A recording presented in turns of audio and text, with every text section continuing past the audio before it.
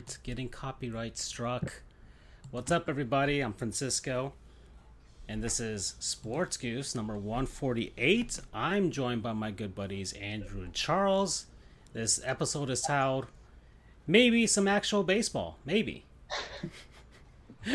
So, the last 3 weeks we've been like, yeah, let's talk about baseball, and we never talk about baseball. And then last week was like the most egregious example of let's talk about baseball, and we titled it and everything. I was like fully expecting to talk about baseball, but then college football did a thing, and we kind of had to truncate the episode, and it's like, yeah, we didn't talk about baseball at all. We kind of made fun of baseball for a little bit, but nothing more than that. So this time I feel like we might actually talk about baseball, because not much. I mean, there's stuff for the other stuff, but like, you know, NBA Summer League, I ain't talking about that. I don't care.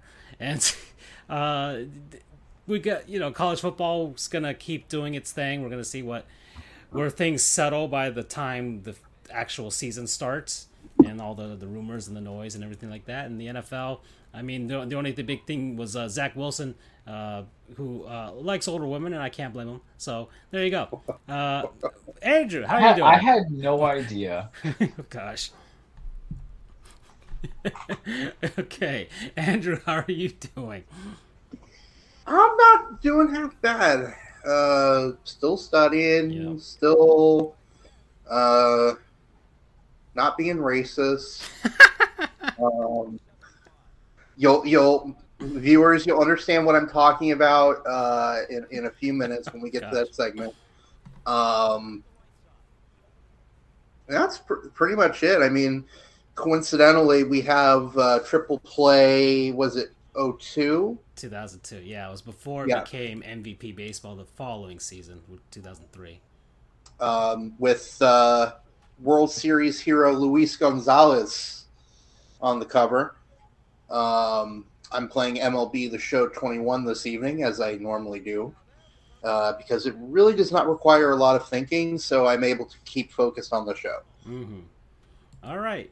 Not the game show, the podcast show. Charles, how about you? I am.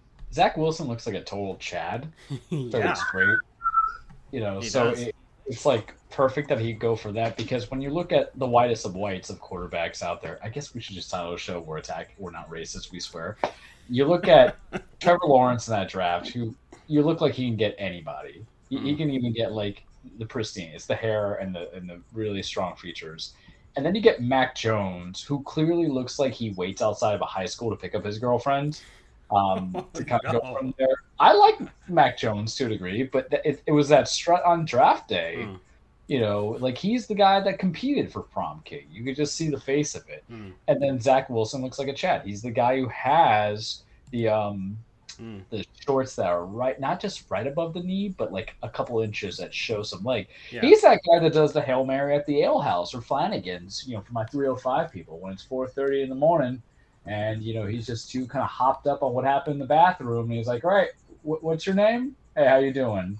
Let's continue the party. I can just see it. I don't remember any other quarterback who was drafted in the first round 2 years ago. This year's quarterbacks, I can't put a perception of them, of what they do and whom they do, and go from there. Maybe I'll have to make that list on the podcast to humor myself. You know, what are they? A new title. What are their dating pickup lines, or predict bad NFL pickup lines? There you go. And if it's Deshaun Watson, all he has to do is book a massage. Bam! We set it all up for that joke. No. Yes. Yes. You found a way. What's up, Freddie? How you doing, man? I see you there. The Ale Mary. Did you guys see the image of like the BYU player like taking a photo next to an actual cougar, and it's like, that's Zach Wilson? Yeah. The memes have been great, and it's funny because Zach Wilson's not a guy I can find myself rallying around, because I don't think he was worth the draft pick that the Jets got, but now you're kind of stuck in marriage with it. But if you have some credibility with it, I'll take it, versus when you had with Sam Darnold, who I like coming out of USC, but when you look at Sam Darnold, he's like total mouth breather. So it's just like, plus also, I can see him why he would go for the Cougars, because Zach Wilson has very soft eyes. So that's how he gets you. He's like the boss baby in a Creative non-anime people live picking my action. cat. Does that count? Show that as my non-sponsor. All right. Well, we have that. Sure. So, all right. Well, I guess we. Oh god, man, where do we go from here? I guess we could talk about the MLB All Star list. Yeah, let's do this. That's been the thing. The next week's the All Star game, which is our final for this upcoming season. Then we won't be back until like mid-September. So we're gonna take a pretty long break this time, but I think it's warranted. We've gone on for pretty long, and yeah. So let's take a look at that list real quick. Some new ones. Some new guys got added because some guys are not going to be able to go because of injuries and things like that. So I will try and bring up the latest version of that. I know one of my boys got into the All-Star game, which I'm happy about. We got 2, I think. Well, we got 3. The Marlins got 3 guys representing for the first time since 2016. So it's been a while since the Marlins have had more than. If I recall, the Rays only got 1, and it was a pitcher. Well, your starting pitcher is like yeah, Shane McClanahan is like Cy Young candidate. Yeah, he's just Jacob DeGromming it right now of fantasticness. I sort of don't count the pitchers because those are chosen not by the people. Yeah, but although I guess in a way it actually matters more because but the managers pick those guys. Although I guess ultimately it's more because people don't know shit. It's just a popularity contest. Mm-hmm. Well, I mean that's for the initial fan vote, but then the rest are the managers and the players. And I don't know. I don't think the media votes on any of you guys. I don't think so, at least. Okay, so 2022 MLB All-Star Game. This is the starting lineup for the American League. We have Alejandro Kirk for the Toronto Blue Jays as the catcher. Vladimir Guerrero Jr. as the first baseman for the Toronto Blue Jays. Jose Altuve for the Houston Astros for second base. Well deserved, sure. Rafael Devers, well deserved, third baseman of the Red Sox. Tim Anderson, shortstop, Chicago White Sox. Your outfielders, Mike Trout, the Los Angeles Angels. Then, Charles, your 2 boys, Giancarlo Stanton and Aaron Judge. Let me take that deep breath in real quick to take the reins for this very small promo. 2 years ago, yes, I said, Giancarlo Stanton, it's coming. Give it time. He has to heal. 20 home runs I think he has right now, or 21. Was hurt already this year. Is still killing it. We need a Robin to the Batman. Really, we need an Alfred to the Batman. Forget the Robin. There's like 5,000 different Robins, and if they're not Dick Grayson, they ain't for me. It just feels good. Even though I don't know why he was voted in, if you look at the plethora of it, but they already put Shohei in as DH. Yeah. So it's a big question mark because Giancarlo's fielding is kind of off. But I think it's sometimes they vote these people in on expectations. Yeah. But I'll tell you this. It makes more sense if the fan vote actually went for the quality that is Giancarlo instead of Anthony Rizzo. And I love the Riz. We have a Jizzo Rizzo. But even though he has clutch moments, his batting is like slightly declining. He's our healthy number 3rd best guy. And then with Aaron Judge, this is just terrible. We legitimately have to lose the World Series. I'm saying this right now because we played the game of don't blink with this man, and I don't see everybody in the AL East, but everybody in the AL is kind of fading away unless they go for Shohei again for MVP, which I don't think is deserved this time around. It would be bad because All-Star, this is like his 7th All-Star, but All-Star, AL MVP, even though we had some inconsistencies in the Red Sox series, it's not for lack of power because we booted up like 6 runs each game. 14 and a half games ahead of them, so. Yeah, but, Houston's actually the team to beat in AL. I'm just going to say it right now. They're a very complete team, and they'll do a trade in the middle of the season to kind of get going. Mm-hmm. But it's one of those things, don't blink. And that's my thoughts on Giancarlo and the other one. I have a question for you guys. Yeah. I have a question for you guys. So the Heisman Trophy, how it works is you have a bunch of old fogies and shit who each have one Heisman vote. but then the people get one vote. It's in that regard, it's a popularity contest. It's like co-sponsored by Nissan, I think, and it's just, all right, fans, whoever gets the most votes in the fan poll gets one vote. Do you? Obviously, I'm considering how long that Major League Baseball has done fan vote. I'm not expecting for them to go away from it totally. But could you see a situation where maybe it's like 50% from the players or media or whatever, and then 50% from the fans? I'll tell you why. I'll tell you why I don't think it will happen. Contracts. Because the fan bases, if you're, look at the Blue Jays. I'm going to say right now, they don't really warrant a guy on there. Not even Vladimir Guerrero. I think when you have all-stars, sometimes you should have people who are transcendent of the team and transcendent of the position. And then what happened was a lot of guys got popped in because of expectation still. I think Toronto's right now like near the bottom cellar to the AL East, but because they're supposed to be the new wave, that's why their catcher got in. That's why Vladdy got in. That's why Bichette was like second or third in play.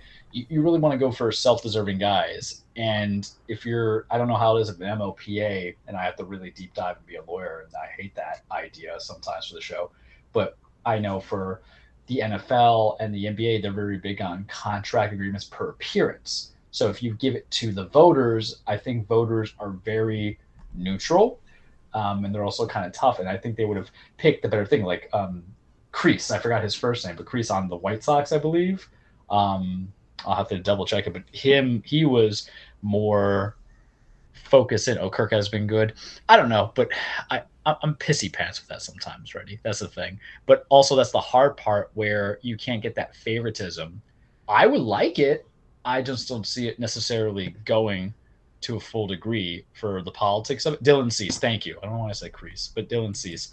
But you have a few things. The same thing with like the pitchers. I'll tell you right now, Nestor Cortez should not be an all-star, flat out. I'm saying it right now. He had a very good 2 months, and now he's asked because this is what happens with develop. But that popularity vote, big markets, and if you have something that's contractual or for publicity or for the market of your players, you're going to want it to not be media-based because the media base is less biased. They have biasness towards it, but they might be willing to actually focus on the quiet teams. I mean, the Royals are always going to suck, but they might have dudes that are put out, but people are going to overshadow it because they suck in their small market. Once again, we're sponsored, guys, by Orbex, Andrew's favorite Microsoft Flight Simulator mod.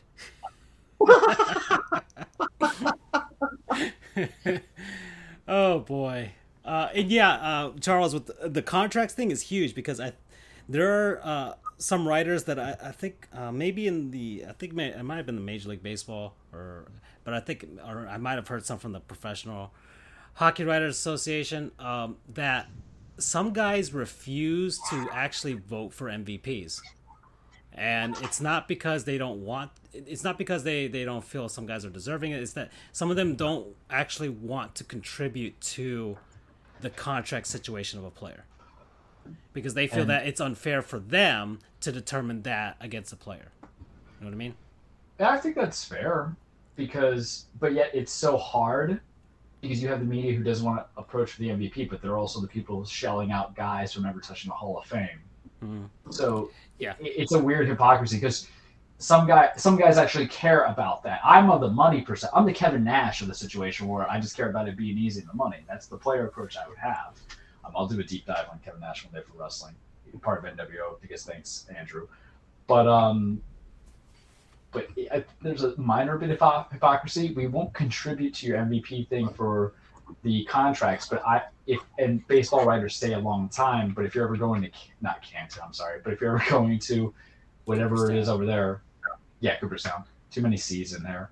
But if you're going to Cooperstown, I may vote for you, or I might not even vote for you, but because I can't reflect the fact that I had a vote and I didn't give it to you, because let's be honest here, those are those memory problems, right, that come in when you get older. That's amusing. That's all I'll say. Okay. All right, so let's keep going down this list here. So those are the starters for the American League. Next, the National League. Wilson Contreras of the Chicago Cubs is the catcher. Good for him, man. Because Yeah. that Cubs team is ass. I'm glad that you have some parity on the NL compared to the AL. I mean, he's there. I don't know if the Cubs want to make him their Yadier Molina and just be like the connection to one championship after another in these rebuilds, but he's there. But he's always, being dangled about for trade bait as well. Teams want him.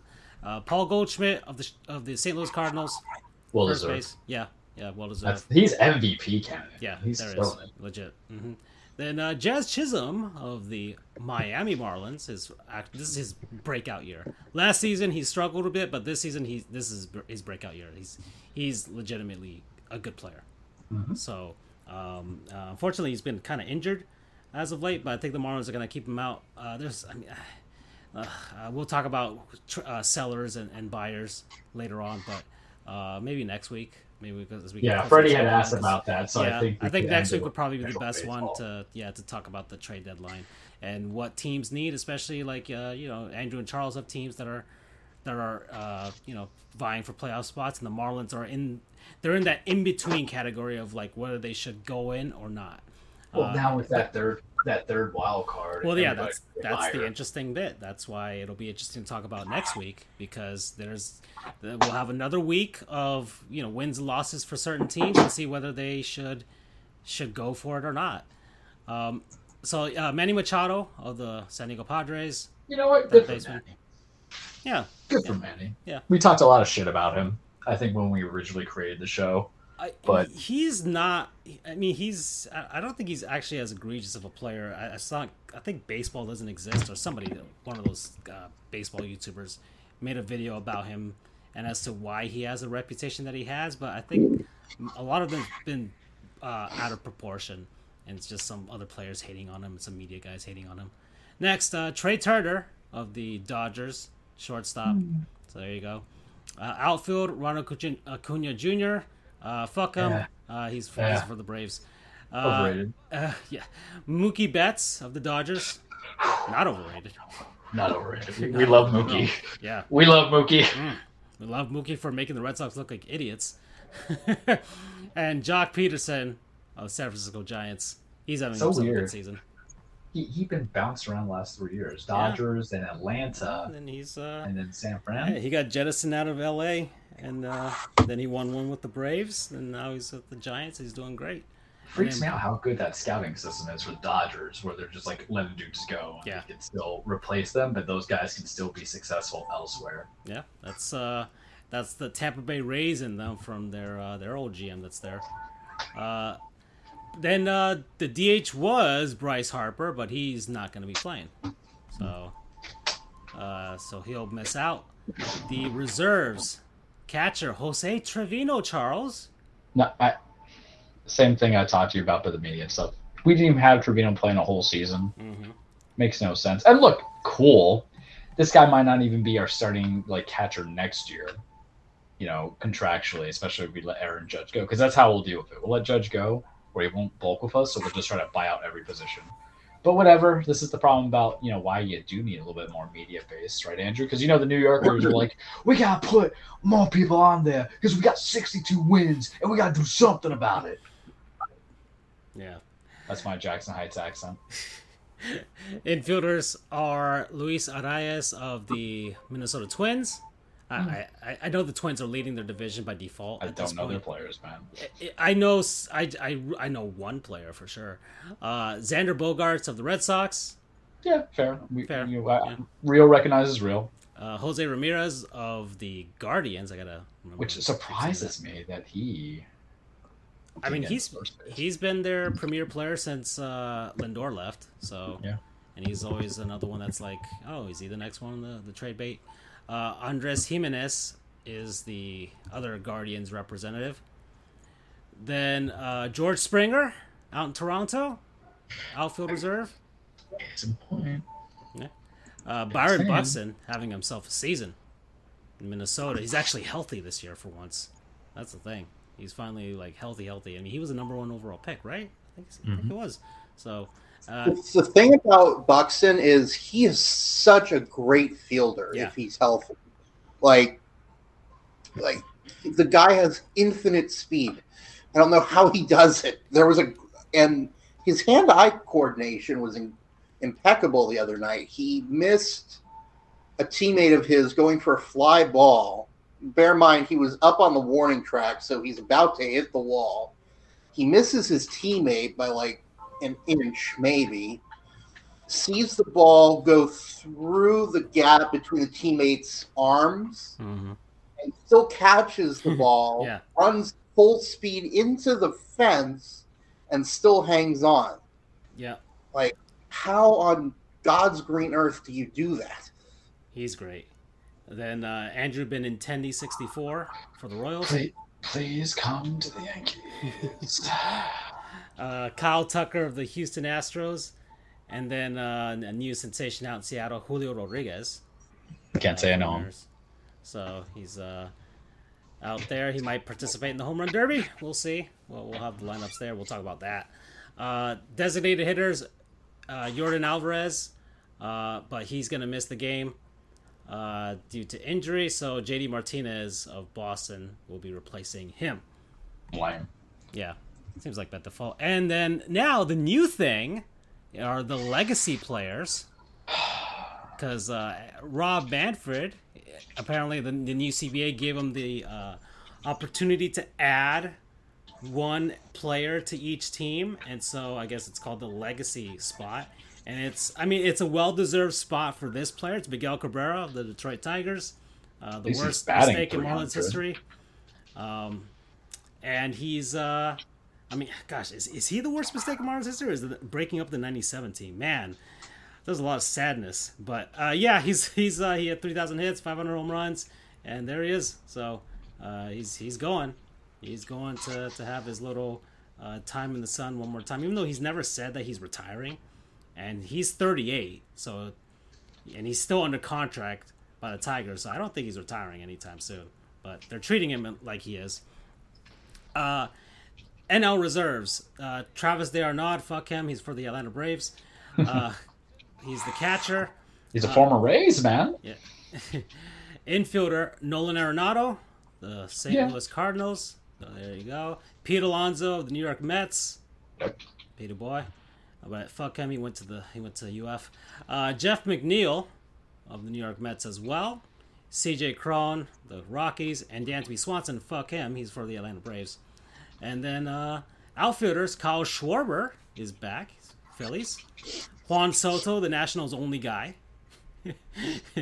He's about to get paid, man. He's going to get paid. Because he is turning down every offer the Nationals are throwing at him. He's only like 23, right? Yeah. So the ball is really in his court. Yep. Because they're like, you want that Acuna contract? They're like, absolutely not. Nope. He wants more. Starling Marte, New York Mets, is going. Ian Happ of the Chicago Cubs for the outfielder. Then William Contreras of the Atlanta Braves is the backup DH. But he's injured, so fuck him, because we got Gary Cooper in there now from the Marlins. And our legacy player in the National League is Albert Pujols. Stupid. Come on. He's batting 200 as an active player. He has 4 home runs. And here's the contrast. You want your masturbatory stuff? Go watch YouTube. Here's the thing. Some people actually don't like this. Some people don't like this part. And so now we have the two arguments. Andrew, why should Albert Pujols go to the All-Star game? I guess it's almost like By the way, people have been saying his farewell tour has been like the worst in the long while. It's been pretty whelming. It's been pretty whelming. Although he did get that like triple when he was playing the Marlins. Yeah, the one day that he was like wanting to be fast. we're his good luck charm. Yeah, we should call him, and he flies us out across the country. The Marlins, that's all. You heard there was barbecue ribs out there. Faster. I was going after those plátanos. Oh, but God. It makes for like a feel good story. You know, it's one spot. look, David Ortiz, admittedly, he totally deserved to be there without question. You have, like, Cal Ripken, tons of guys that I'm trying to think of another. In the twilight of their career. It's like, I feel like it's, Did the NBA put them in for one. It's not going to kill anybody if they're in for one inning. Like something would be like the NBA would do. It was like, just I feel like they've done it before. I feel like somebody's done this before. But I can't say it was the NBA because the thing with them is that they can't even like assign dudes to the right positions that they actually should be playing out of respect to them. You know what I mean? Charles, why should Albert Pujols not be in the All-Star game? It's very all-star meaning also. There's nothing star about him right now. Like Albert Pujols' career and the way he's playing right now is the equivalent of like being that once famous guy who's doing your local car dealership ad. He's doing like 200 batting. He's only there for the DH. I'm gonna tell you right now, people only care because he went back to the Cardinals, and that was the basis of it. Because y'all love him now, you hated him so much when he had that contract in LA and wasn't doing anything. So that's point number one. Point number two, more importantly, we only got him back in our love because we felt that the Angels screwed him over because we have this concept that good vets who don't F it up and say racist things ought to have a second chance. But he had a second chance. No one really wanted him. He hasn't had the production to be an all-star, and that's what makes it a joke. So how is it that we're going to have this conversation about, we're going to do this and we're going to do that, and fan voting is just, bad, and it's kind of bad for the game, maybe we should go to media. And then here we are with Rob Manfred just being like, masturbatory salutations. Hall of Famer, sure, 2-time titles, a couple times MVP, did good things, largely irrelevant in the back nine of his career. Same thing with Miggy, but at least Miggy's batting 316 when I checked the other day to make this argument, but he's not a consistent starter because he's always injured too. So whatever, you want to make your jokes. Pujols ain't going to care because he's not going to even do a single thing. You want to know what I rather have? I rather just have Albert Pujols in my home run derby. And if you want my point, exactly. And if you want my point of what this is more relatable to in the NBA of like a bad all-star decision, it's not so much that you have that, Francisco. Oh, you know what I was equating it to? The NBA skills competition. Yes, they have there we go. That's what I was. And the rising all-stars, where these guys are actually not good enough to actually be all-stars, but we need to put in another padding for TNT for one additional day, as we're seeing guys who are just in there but not getting any real time. This is the first time you're seeing them for 60 minutes. So that's going to be your Chet Holmgrens in the future. That's going to be your Paolo Banchos and everybody else until they actually earn it and prove it. Man, the Chet Holmgren stuff is getting crazy. I mean, okay. How skinny he is. Well, it's not so much a skinny. Like, as a side note, because we weren't really supposed to talk about NBA because Summer League is stupid, but of course he's going to block guys in the Summer League, G League. They're not, like, proficient pros. Yeah. But I don't see him with that body frame going buck wild and become like the white Hakeem Olajuwon anytime soon because he's going to be really dealing with some big, meaty men. Who names a kid Chet? Chet. My name's Chet, and I'm the Jet. No, I'm done. You guys are bad influences for me sometimes. Next, American League pitchers. So Shane McClanahan of the Tampa Bay Rays. Whoop. So that's I think is that the Rays' only rep? Yeah, he's the only guy. Amazing. Wander Franco's dead, basically. Yeah. Oh. So that was the only guy they had going with. I think they just found McClennan in like a dumpster and said, "We're going to make you fantastic." So Andrew, keep an eye on him because he's a Cy Young candidate. So keep an eye. And then you're going to trade him. Oh no, like Blake Snell. Oh, and something I wanted to mention. I actually really like that idea of the putting them in a all-star like skills competition thing. I think that's a good compromise. Next is Nasty Nestor. Not deserving. New York Yankees. Alek Manoah of the Toronto Blue Jays. Another Blue Jay. I'm just saying. Blue Jays. For a team that's like 3 games above 500, they sure have a whole. They've gone like 3-7 I don't know last if people, 10 games. They might be like disappointing, to say the least. And it's not and you can't say it's the division, but because everybody in the division's been down, but I don't know. They've been underwhelming. The Baltimore Freddie says Orioles 2 have of been the 4 good. guys fantasy trade with Andrew on the IL now. We're rooting for the Orioles. I'm gonna say I'm happy now, for the Orioles. I'm really happy for Baltimore. I can't name a single person on the team besides Trey Mancini. All right. They play my division, and I know the players in my division. They should move all of their fences back now at this point. So it seems to be working. Let's see, where were we? Framber Valdez of the Houston Astros, Martin Perez of the Texas Rangers, Paul Blackburn of the Oakland A's, who are just awful. Justin Verlander is going again. The Houston Astros.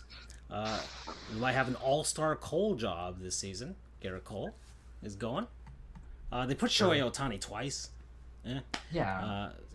Clay Holmes of the New York Yankees. Sure. Emmanuel Classe, or Emmanuel Clace, what do you want to call it? Guardians. Classy? Yeah. Just say what it is. Classy? Yeah, of the Cleveland Guardians. Gregory Soto of the Detroit Tigers, and Jorge Lopez, the lone Orioles representative, going. And so apparently, Ohtani was chosen twice, which is kind of fucking unfair to me. Because it's like, he's already a DH, and he's definitely not going to pitch in that game. He's not even the best DH in the AL. So, like, I get it last season, when everybody wanted to see him start and all that stuff, but this season, he's just going to be a DH. If I were the Angels, I'd be like, no, he ain't pitching. He's not pitching. You're not going to use him as a pitcher. Aroldis Chapman.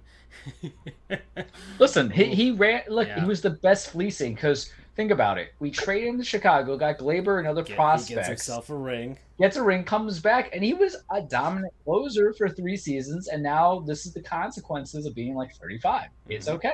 Yeah. It's fine because I'll take Clay Holmes. I still want that tall redhead kid to come back. I forgot his name from last season. I think it starts with a C. But yeah, it's okay, guys. Next, the NL pitchers, Clayton Kershaw. How? Wasn't he like injured in the first half? It's in LA. I get it. Yeah. Sandy Alcantara, the best pitcher in the National League for the Marlins. Starter. Yeah. He should be the starter. He should be the effing starter. But I don't know. I have a feeling that something's not going to happen. All right, so Kershaw, on the note that I want to touch on, I've got 6 wins, 2 losses, 2.40 ERA, 11 starts, but he's only thrown 63 innings. That's my gripe with it. Well, it's in LA. This is basically, he might as well have just been a legacy pick at this point. Corbin Burns of the Milwaukee Brewers, because of course. Luis Castillo, who's the Reds' best pitcher and is massive trade bait, because he'd be worth a lot. A lot of teams would love to have him. Max Fried, he's for the Braves, so fuck him. Tony Gonsolin, I keep getting these wrong, but for the LA Dodgers, who people want to start, but Joe Musgrove, San Diego's own, and he's representing the Padres. Edwin Diaz of the New York Mets. I think he's their closer, right? He's the closer? Yeah. Yeah. So, Josh Hader, but he's on the bereavement list, so he won't be going. Ryan Helsley of the St. Louis Cardinals. David Bednar, the Pirates' lone rep. Joe Montampley, the Diamondbacks' lone rep. And then Carlos Rodon is replacing Hader for the San Francisco Giants. And that's it. That's the All-Star teams. Is it fair that Go ahead, Andrew. I'm sorry. I just like to point out that probably the biggest feel-good story from all of this is that for the first time since Sandy Alomar Jr. and Roberto Alomar back in the 90s, 2 brothers are playing in the All-Star game. Wait, which ones are those? Is it the Anderson guys?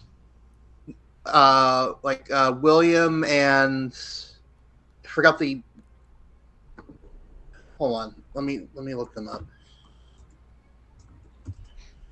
So no, I'm going to put it on the air as the to being right everything. Sandy Alcantara is your King Felix. The Contreras brothers. Oh, Why am I thinking Anderson? That's right. Wilson for the Cubs, and then William is the DH for the Braves. Yeah. Okay. So yeah, there you go. Okay, so there you go. That's the All-Star teams. did I mention something we talk about after this? I have no idea. We're at 36 minutes right now. So, Well, I mean, we're not going to go into trade deadline. We'll do that next week. The only comment I had was Sandy Alcantara is going to be your King Felix if you keep him, where he's just going to die of greatness because the guy has been stellar for the last 2 seasons. I'm trying to think what else with baseball, because we have something with baseball, but I don't know if we should do that now or at the halfway mark. The Andrew game. Okay. Actually, can you guys... Oh, we're doing this? I have to... They texted me from work. I have to do something real quick. Can you guys stall? Can you guys talk about something else? We can easily stall. Let's talk about Nevada Wolfpack. Okay. Make it a little light wrestling with college football. And, all right. I'll be back. Just give me a few minutes. All right. So it's Charles and Andrew's show for today.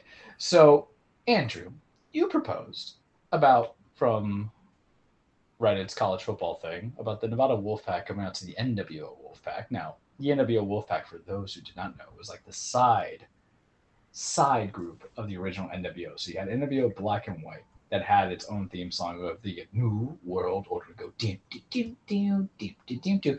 And then NWO Wolfpack, which really consists of Kevin Nash, Pac, but he's like six-pack and all this other stuff. It's basically X-Pac going from there. And a few other guys, they had a big breeding war. Don't ask. It goes into a lot of history that I don't have time to go into. And stuff like that.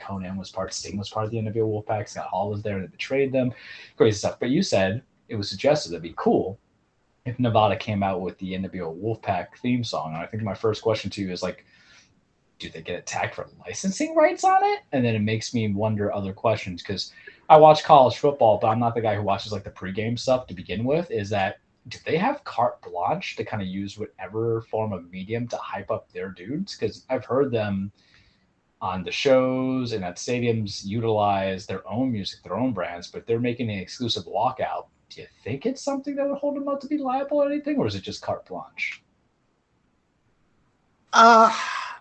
I mean, I assume it works the same way that, like, when schools will play music in breaks of action. Mm-hmm. So I assume that's how it works. So the entity would probably get some money, but probably not oodles either. Because here's the thing that makes me ask a further question. This is where we have to really go on to it. The NWO Wolfpack was part of WCW. WCW was bought out by WWF, which is now WWE. But I don't know how much. I know you got the contents of the library. I know you got the name brand. I know you have the wrestlers' names. But I don't know if they have the music to it. And that's something that I don't really want to go 20 years later to figure that out, of research to follow up on, but it's something of interest, because if that's all in the open, the things are not trademarked, copyright, or purchased, and that's still something that was a product of Turner, Warner Brothers, or something else. I'm assuming it's not, but WWE doesn't make CDs anymore. It's not like WWE in your house where you hear D-Generation X's theme song. But it's just of intrigue, because Vince McMahon is money hungry. It's a corporation, it's a business. The shareholders are going to be money hungry, so they're going to want some kind of funding. But it's just something that made me have a food for thought, and it's perfect for times like this where we have to, utilize the free time. Welcome back. All right. Okay, so we're at 40 minutes now, so that wasn't too long. I was pulled away for a bit. Okay. Andrew gave me the lawyer answer of it depends. Sure. Okay. Do you guys have anything you want to talk about? Because this could be even a shorter show if you wanted to. It's just baseball from here on out. I mean, do we have any? Let's talk about the side hustles, side sports, things like that, real quick, and then we can go back to the baseball. That way, we kind of break it up so it's not like a whole intensive baseball. What are the side hustles then? I'm going to mention some WNBA stuff. Oh, because I think that's the All-Star game, the trophy, the little meme that was going on out there. Yeah, so it's twofold. It's that, and then the girls wearing the Brittany Griner.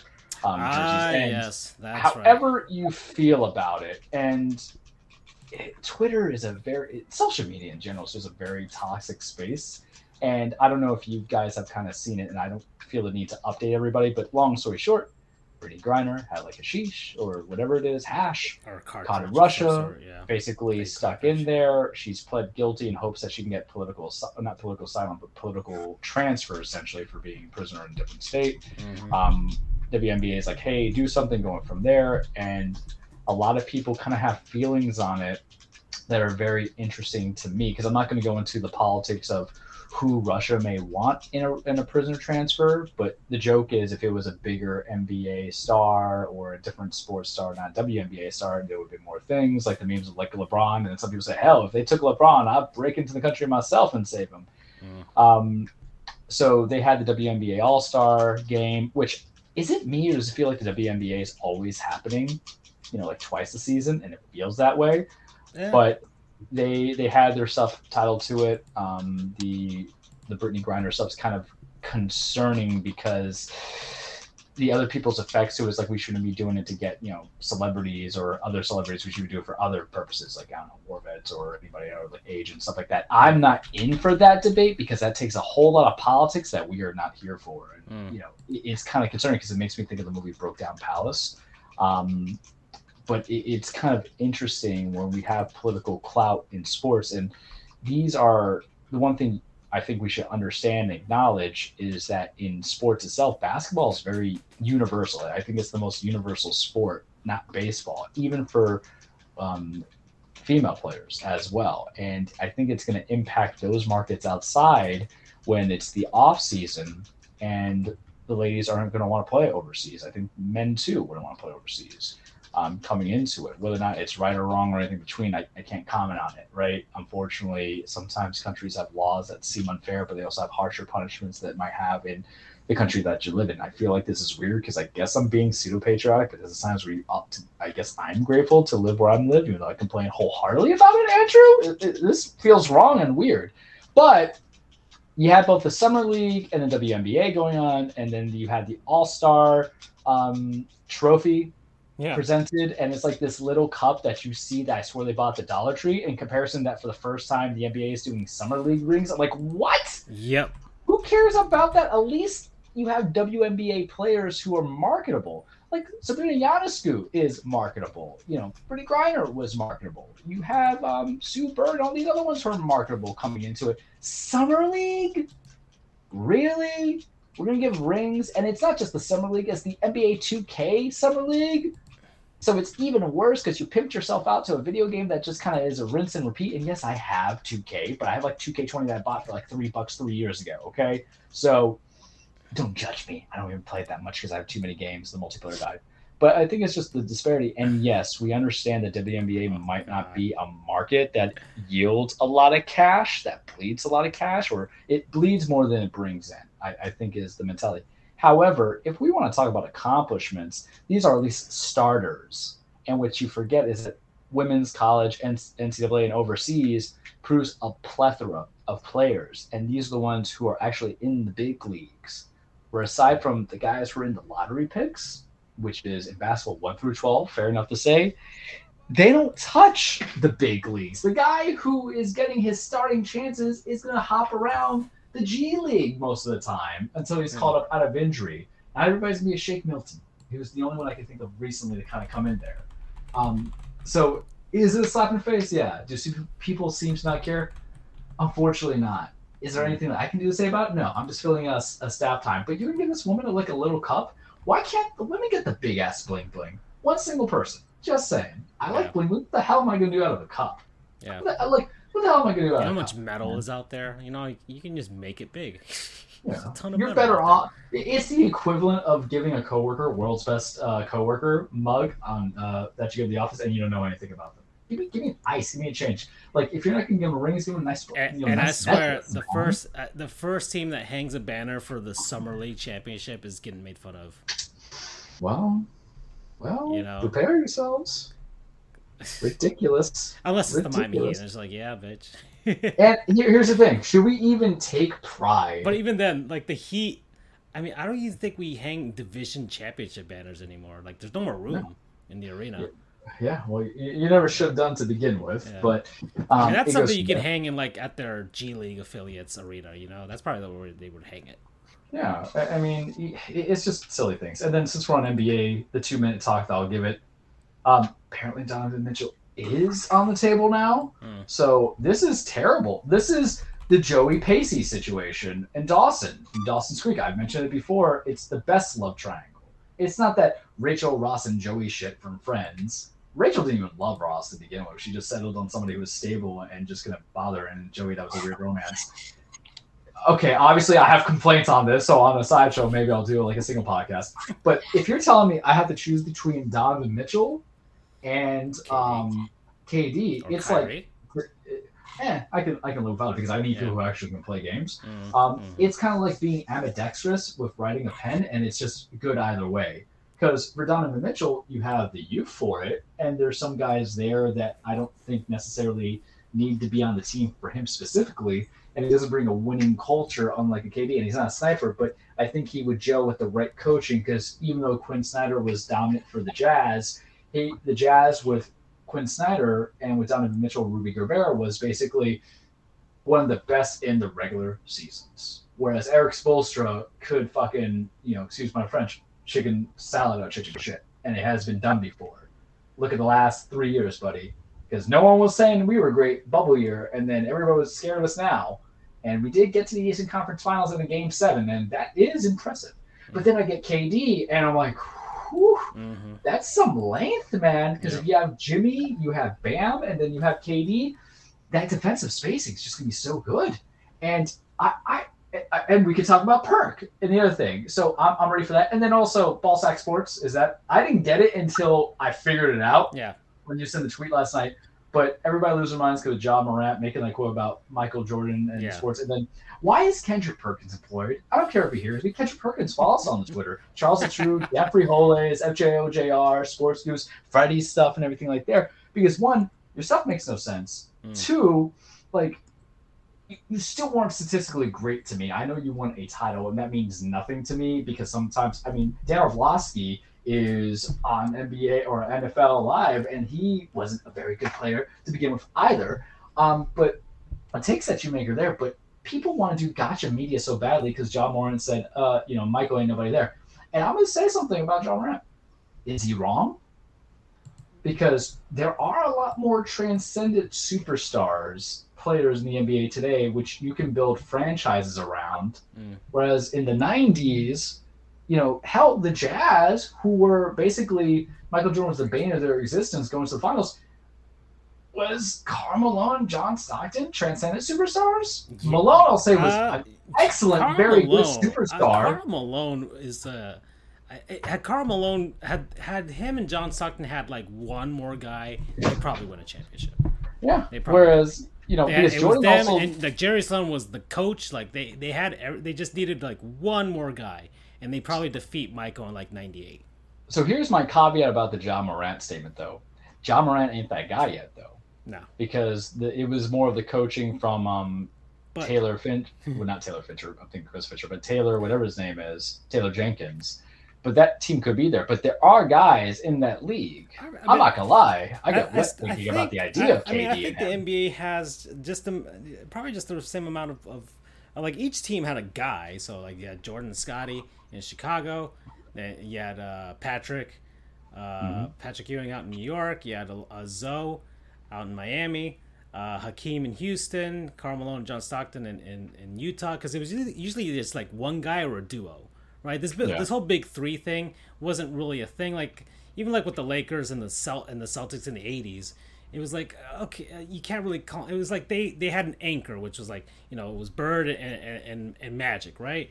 And then after that, there were just guys that were good because of those two transcendent players.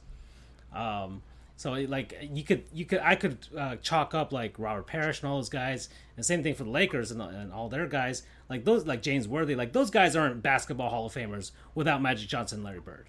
They're not. They're probably not. I'm gonna say that right now.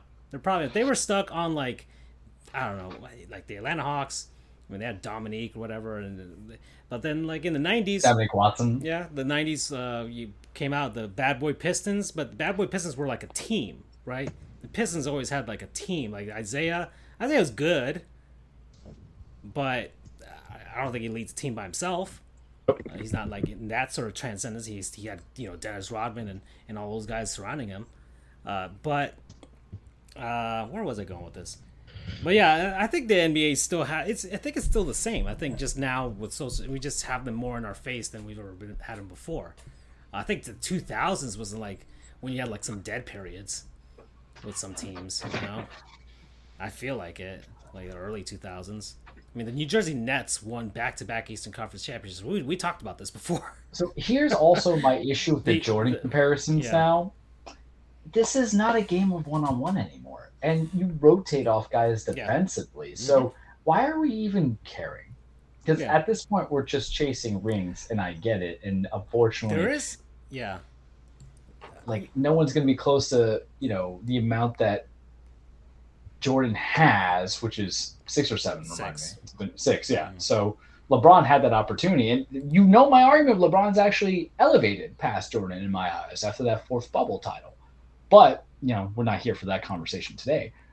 However, you're not playing the same guys all the time. You're rotating out and stuff like that. And, Jordan's thing is also different. He was good defensively. The game is, Michael Jordan was a great defensive player. But no one's here for one-on-one. So the only thing you people out there in the world ought to be comparing Michael Jordan one-on-ones with the current players right now, skills tests. Yeah. The dunk, the all-star dunking. That's it. And those suck ass. And that's why we can watch them. I want to pose this question to Andrew. Yeah. This is nothing to do with the NBA, but it has something to do with like a conversation I had that was on Twitter about these parody accounts, these news parody accounts. Especially sports news, but I guess you could say the news as well, like New York Porch Sports, which is one of my favorites, and Ballsack Sports, and even Barry McCockner, which he was pretty on point, I gotta say. Yeah, well, he's got a good YouTube channel. I will say this: his takes aren't that bad on his YouTube channel. They really aren't. Like he's more serious on there than he is on his Twitter account. But there are some people that were like, "Oh, you guys are bad because you're spreading false information." And I think someone actually like DM'd or asked Ballsack Sports why he does what he does, and he says he's pointing out bad journalism. That's why he's doing it. And do you agree with that sentiment that these guys are serving that sort of purpose, coming from that background? I disagree with that completely. Really? I mean, if you look, like for example, an iconic case in Supreme Court law is Hustler Magazine v. Falwell, where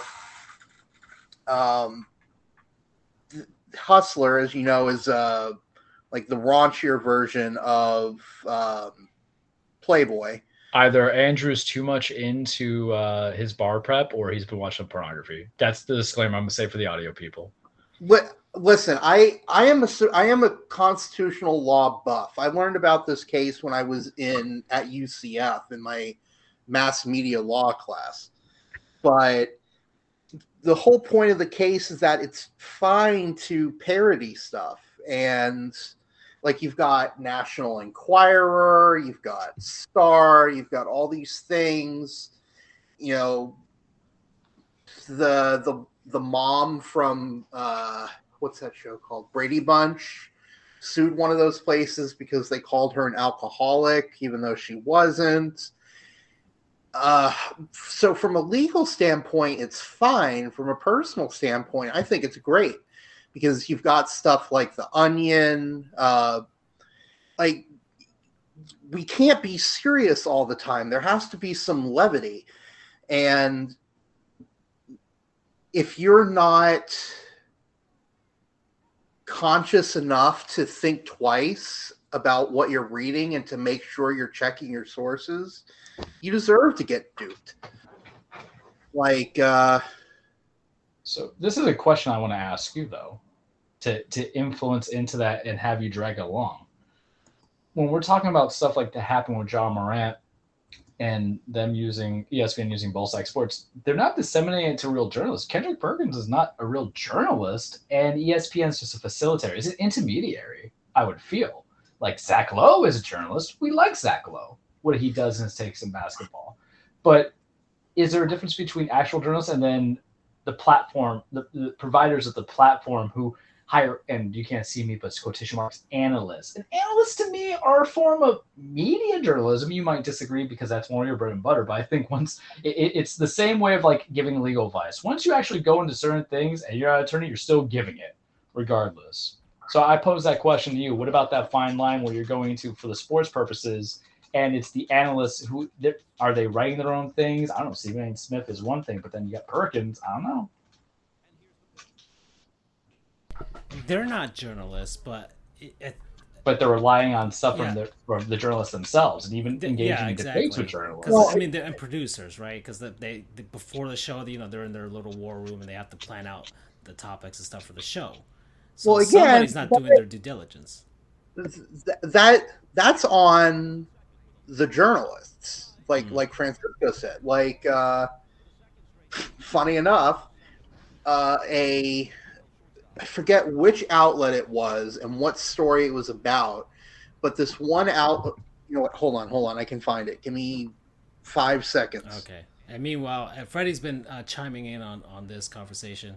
As far as like Ballsack Sports and all those parody accounts, if it's an attempt to draw attention there, like I guess towards like the bad journalism, it's not abundantly clear. I don't know. It used to be that only that which could be reputable ended up getting published. We're not that far out from that point. And then Perk gets views. He's absolutely methodologically awful, but he gets eyes on them, which is true. That's all ESPN really cares about at this point. It's no longer ESPN's, I guess, reputation as a like a news media, like a sports news media outlet. Just putting out what's out there and that's it, and not with these hot takes and the talking heads. That died along with Stuart Scott, I would say. No. Scott Van Pelt was the last thing, but then they made him Scott Van Pelt's probably they have the old guard that's still there, but even the old guard look like they don't even want to. They don't want to deal with it, and they've shooed him along to other projects. Like Linda Cohen's like in the hockey department now, and like okay, she's gonna be happy there because that's her thing, and just like everybody else is just kind of there, and they're not pushing for that. They know where things have gone. Like Stephen A is self-aware when he leans into his heel side. Well, Stephen A knows exactly what he's doing. No. Yeah. He's not even insufferable anymore. He plays a character. He knows he's a character. I can't find it, unfortunately, okay. But but my ultimate point being is that for an April Fool's joke, RCFB tweeted something out, and then a legitimate outlet posted it as if it was breaking news. So again, if you're a journal, and I'll keep trying to find what it was, but it drove all of us mad in laughter. But the point being, though, that if you're the fourth estate, if you're the media, it's your obligation to provide the news and to fact check, which is where TMZ has gotten into a lot of trouble in the past. Fox News for reporting stuff prematurely. They've actually gotten it with it being wrong, but they've actually gotten a lot better at it recently. But the problem is that journalistic outlets want to get something out there first. So they're doing it at the expense of accuracy. Mm-hmm. So, no, I have absolutely zero problem with these fake outlets at all. Okay. Well, we are at the 1 hour mark, so I believe it is time to do a word from our non-sponsors, and that's people and places and things and concepts and what have you that we've been enjoying over the last week. So who wants to start this week? I can start because I don't think I've started in a while. So, fellas, sometimes you need escapism. Sometimes you need to appreciate what you have instead of looking at reviews and opinions and things of that nature. And one of the few things that I generally don't do as much because of COVID and lockdown is go to the movies. And when I do go to the movies, it's usually because my buddies have the FOMO and they want to go see some certain things that we used to watch all the time. And it generally tends to be Marvel movies that come into it that are really not quality and all that other fun stuff. But my non-sponsor this week, and this is actually something that I knew they were going to ruin it, but I was going to be enjoying for the ride because that's where certain kinds of entertainment, media, and cinema ought to be, is just enjoyment. You know, Thor, Love and Thunder. And this is interesting to me because y'all know I like my comics and stuff like that, but I didn't go religiously into reading it until the summer of 2016. 2013. 2014? 2014. Yeah, 2014. When I was a law school intern and I had to kill some time on lunch instead of going home. So I got Marvel Unlimited to start reading some comics. And then I read one of my first arcs on there was Jason Aaron's Gord the God Butcher run, which is so happens to be one of the villains for Love and Thunder. Case in point, it is not happily adapted 100% for accuracy. I'm saying that now. But I saw the movie over the weekend with my buddies on Friday. I liked it. It is not going to be everybody's cup of tea. Taika Waititi has a very kind of humorous, sometimes too humorous form of going things. But as I texted you guys in the chat, it's one of the few Marvel movies that I actually felt an emotional resonance and connection with in comparison to things that Marvel tries to give me that tells me that I should feel it, even though it's artificial and just playing on my nostalgia. Spider-Man No Way Home, which I'll say it right now, not even to be just, be mean. I just didn't like the movie, and maybe I have to give that a second chance, but it's either they tried too much, it was something inorganic, was authentic, whereas Love and Thunder, is it critically panned? No, it's just telling people if you like the Taika movies, it's going to be for you. If you don't like the Taika movies, it's not going to be good. Taika did Thor Ragnarok, and my buddy was annoyed with it, but for me, it's not a Marvel movie that healthily adapts Gore to God Butcher storyline played by Christian Bale. Very good. We love Christian Bale. Any day of the week, fantastic actor. Chris Hemsworth is fine.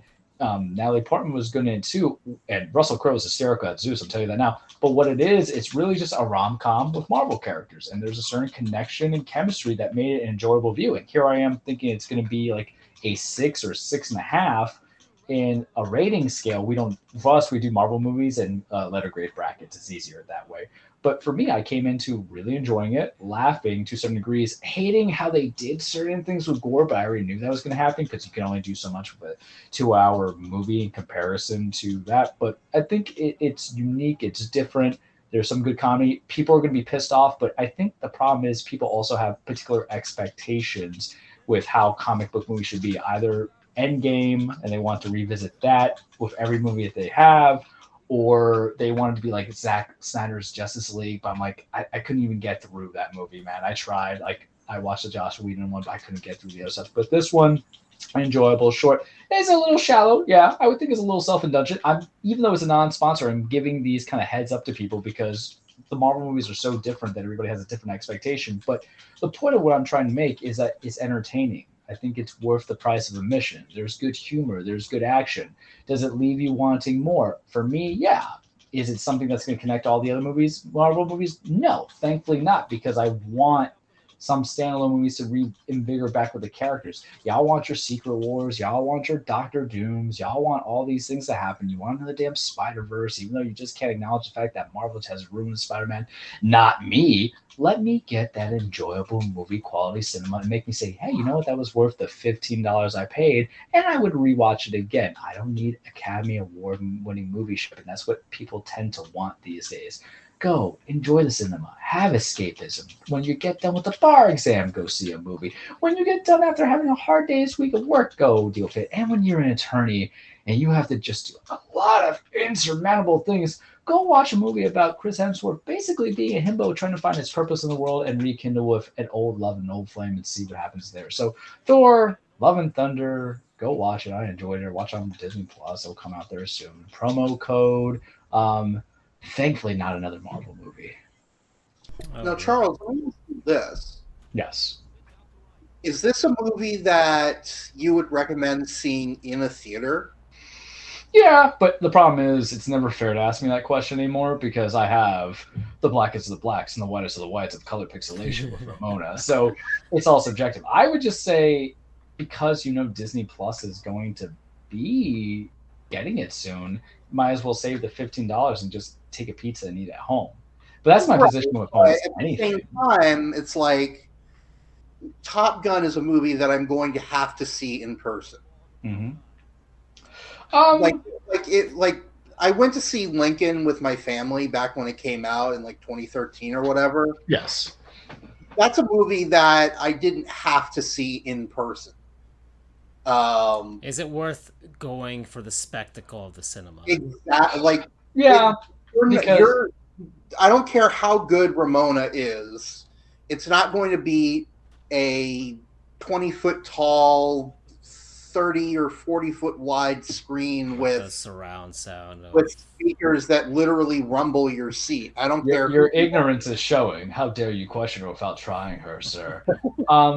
But I would say yes, because there is and I don't want to get too spoilers, but there is some good cinematography where there's a realm, and you see in the trailers, it's not spoiler, but they enter a realm that takes out all the color around, so it has like a black and white aesthetic that gives that old noir cinematic feel. So I think that would be worth it in of itself.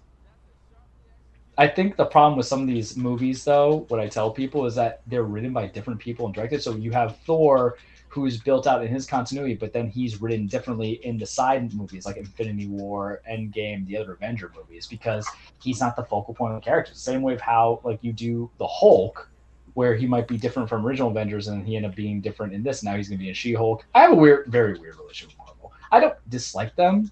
I just don't like how they do Spider-Man. And then you're going to give me a movie and be like, oh, the best Spider-Man was out there, the best story. We're just going to bring him in. I'm like, I can just rewatch those movies.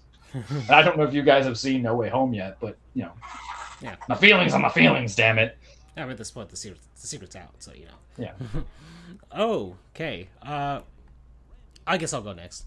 So, guys, I guess over this past weekend, I visited my family again. I'm a godfather now, so there you go.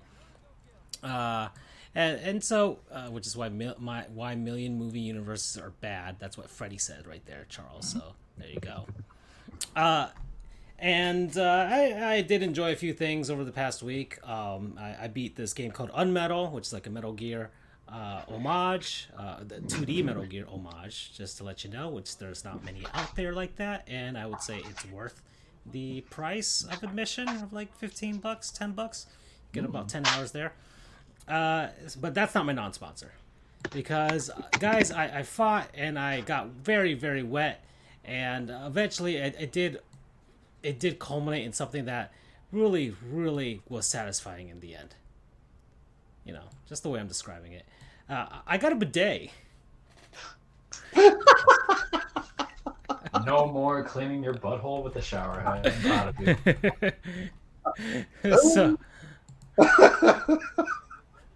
So there you go, guys. Let me see. I'm trying to find the actual model there. But mine is called... This is my favorite non-sponsor that has ever been. Trying to find my... there it is. There's my... It's Prime Days, everybody. So next 2 days you can get some pretty good deals on Amazon to give to our old overlord Jeff Bezos there, before he turns into a supervillain. And now he's already a supervillain. We all know this. So clear rear bidet attachment for the toilet. This is the model that I've got. It's pretty simple. You got the settings there. It attaches right to your little nozzle there. That's so that I attach it there. It's got the little T thingy there. Then you connect it to that thing, and then you put it below the toilet seat. You put the toilet seat on top, and there you go. And that's how it does. And you got the settings here. You got the one, and I know I'm showing this on the video version, so people are gonna be like, "You're not describing anything." But there's two little knobs. There's two knobs. One is to control the water pressure, and the other one is to control the water, I guess, aim. So you got your setting for the ladies who need to clean themselves. I jumped on YouTube just so I can see play-by-play depiction of having your anus cleaned properly. You got you got one. This is my favorite segment that has ever happened. I thank you so much for bringing me on the show. You've got the settings here for the ladies who need to clean themselves, so they can aim right where they got their things. And then look at us being a master of female genitalia and sexual organs. We're gonna get canceled so much. Where on earth have we gone? we this is 148 shows, guys. We went into the anus. All right. That's what this is why Always Sunny is still a good show. You got to keep it going. You got to get worse and worse by the end of it. We can't Flanderize ourselves. We got to keep doing this.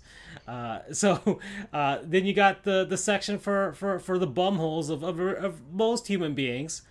So you can aim it right where it's supposed to. You got the little indications there. It moves and stuff like that. And then you've got a nozzle cleaning for to clean the nozzle so it's nice and clean and you're not spraying other goo onto you. And then the water pressure. So I installed it. I fought with my toilet for quite a bit. I made a mistake by not putting in the thing in the washer thing there, and it was kept spraying. My uncle came and helped me. And by the time I wasted a lot of water doing this, but in the end, it finally was installed.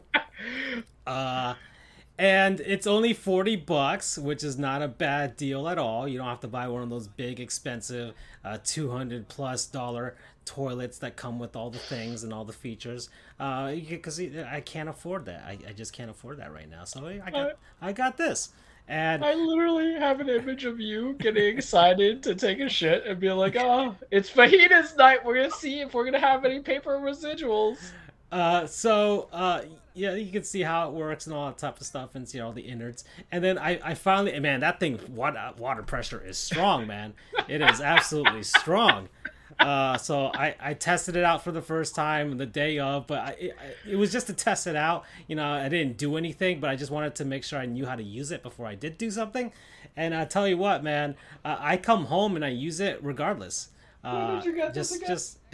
Just as a freshener. I did it before the show, so I feel nice. And why you're so happy right now. I am happy. I'm sitting down. It's pretty good, man. We all need clear ears at this point. The pandemic and all that other stuff. People are nasty, guys. People are absolute pigs. All right, we've learned this. We've learned this over the past 2 years. So I'm doing my part to make sure I'm not a pig. Okay, we are uncultured swine for sure, but I do not want to be a pig. So yeah. You are literally SpongeBob monocle driving in the car meme right now. Yeah. Promo code. Woo! Because that was the noise that I made when I first tried it. I don't know how you could spell it, but that's the sound. So just type in what you think it means, or how you think it's spelled. I almost kind of wish that you went last. Well, Andrew, you're about to pop on because Orbex is gonna sponsor your non-sponsor right now. Because we all know how much you love flight simulation and just and crashing and burning. Oh my god. So my non-sponsor is actually, anatomically speaking, about as far away as you can get. Okay. I thought we had a theme going. Is about as far away anatomically as the bidet region.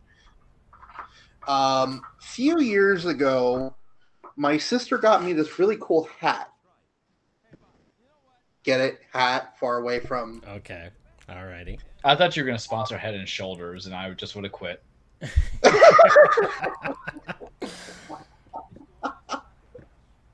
I wish I had thought of that, but I don't use Head and Shoulders either. So, but it's a company called Tokyo Dachi. Man, Andrew's been going hard on the Japanese products, man. He's gone full weeb. This isn't quite what you're thinking. It has nothing to do with anime. Rather, it's a company that has made kind of they look like Funko Pops.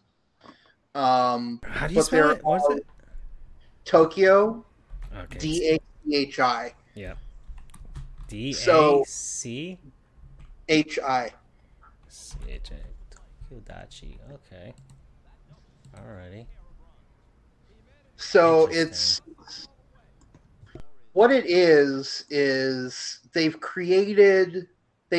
collaborated with colleges and other sports. They've got a Twitter account. They have college, minor leagues, and pro sports.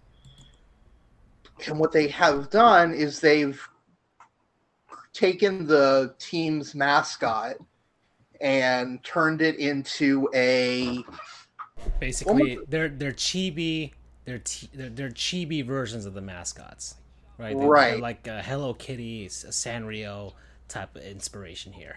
Correct. So I like the hat a lot. I mean, I think the little Nitro is cute.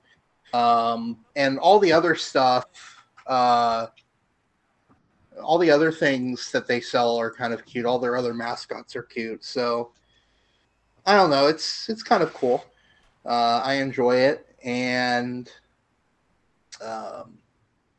yeah, so that's I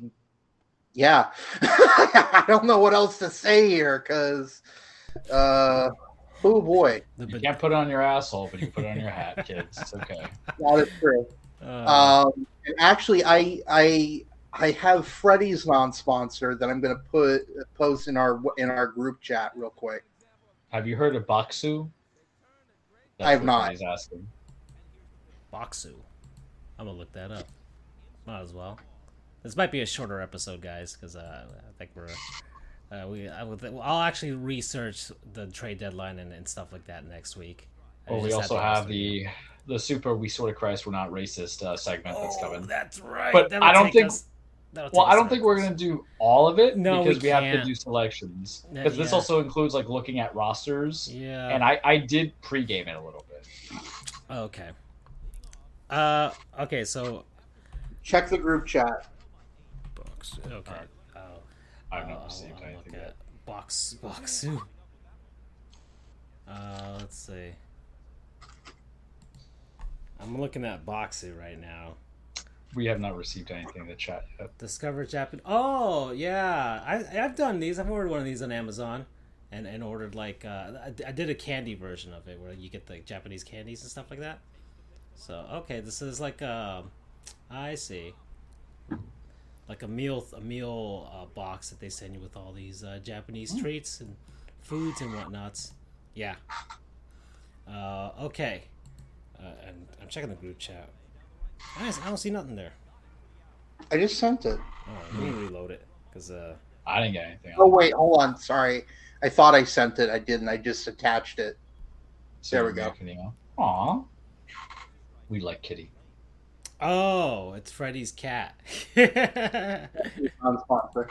Yeah, I see. We support your cat, Freddy. I think I've seen his cat. Oh, and there's the Ray's cat on the TV.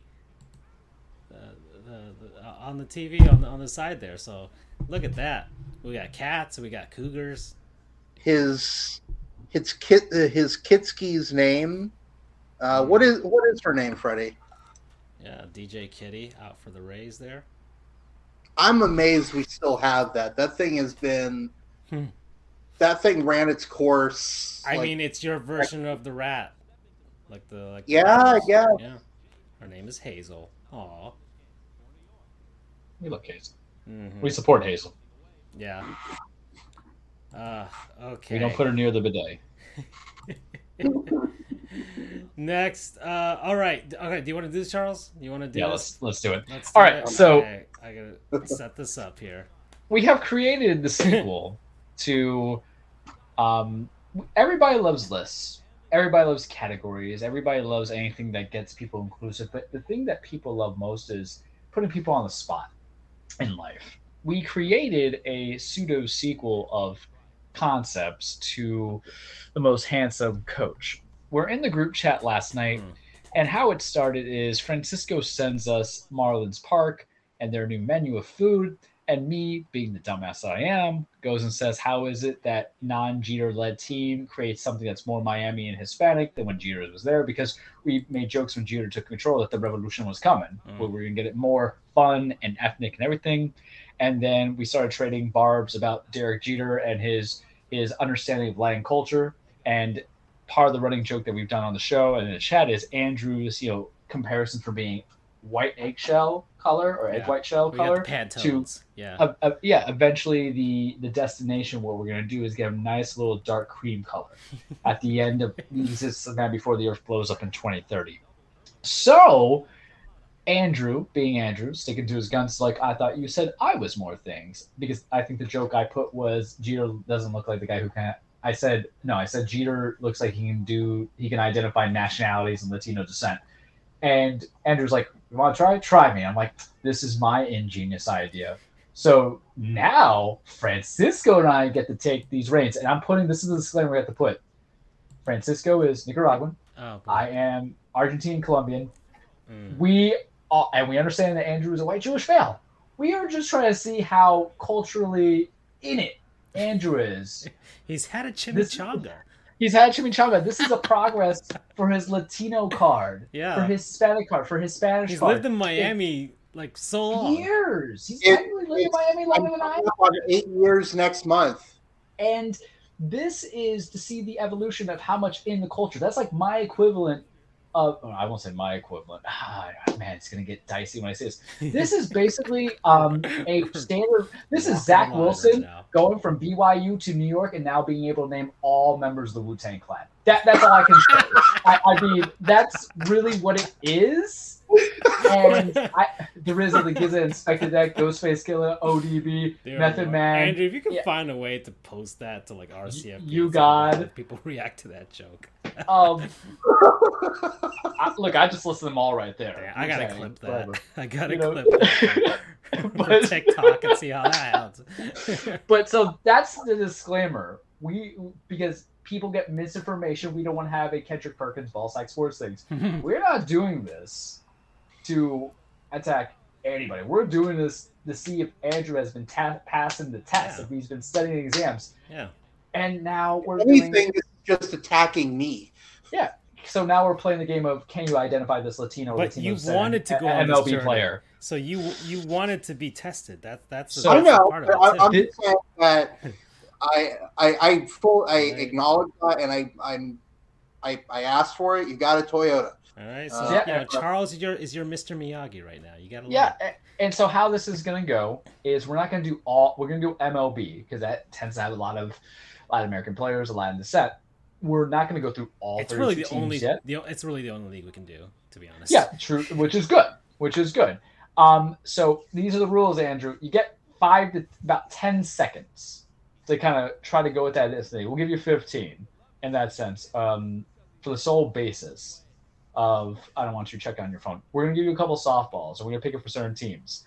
And when we're to explain the rules of this is that there are differences between nationality, ethnicity, Hispanic and Spanish. The whole purpose of it is like identifications. Like I don't even know if I'd be good at this game, to be honest. And I think you would agree with me. Sometimes you can spot nationality. Sometimes you not. Mm-hmm. And I think Andrew has a fair knowledge to it because there are certain points of regions where baseball players come from. And I'm trying not to say countries, so Andrew doesn't have that aha moment. But I'll tell you right now, I have not seen an MLB baseball player come from Paraguay. So I can say that. So that's how you know. So there's a limited selection. So just like the handsomest coaches, we're just going to name you players. And although I will say this, speaking of P countries, the last player I can recall that came from Panama is Mariano, right? Yeah. Yes. But can you name me one from Paraguay? You'll get a free lunch. It's Mariano and Ron Carroll. Those are the two. Yeah. So I don't know. When you said Paraguay, it jumped my head to Panama for some reason. That's also the case in point. If you know who actually gets taken from the international drafts and stuff like that, it'll be easier. So I'm going to give you 2 softballs to start with. Okay. Miguel Cabrera. Okay. Venezuela. Yeah. There you go. right. Albert Pujols. All right. The legacy guys. Is Albert Pujols? There you go. You see, we're coming into it. These are guys he knows. Ooh. Now it's going to get a little bit there. Can I throw one out there? Yes. Vladimir Guerrero Jr. American by birth, Dominican by descent. No, he's Canadian by birth. Fuck. He was born in Montreal. Right. Yeah. Yeah. And All right. my role is saying I threw Francisco, that was the gotcha. curveball right there. But You knew it, but you mixed up. Yeah. his dad is Dominican, right? Yes, he is Dominican citizen by way of his parents and stuff like that. But yes, he is also a Canadian citizen. So I will give you one more softball because you got two guys that you've known in your entire baseball upbringing of current players, and it's just current players now that will do. And then you got a couple of juniors. So I'll give you another junior, Fernando Tatis Jr. What is his line of descent? And bring up the picture. And if you got to look at the picture to tell you, I'm not gonna bring up the pictures because it's on the. He might at the wikis. You guys will just have to trust me that I'm not looking at the screen or my phone. All right, cool. all right. Scout's honor. Okay. Well, I'm pretty sure he would have been born in the U.S. because he was born while his dad was a major leaguer, or at least in the minors. But Latin descent. Right. But I was at least answering like the counterpoint to the Vlad Guerrero Jr. one. Okay.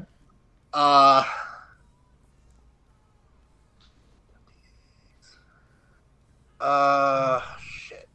We're totally gonna get canceled. But this is funny. Venezuela? No. Dominican. Yeah, he's Dominican. Republic. And he was actually born in the Dominican Republic. He wasn't born in the U.S. Who, his son? Yeah, Tatis Jr.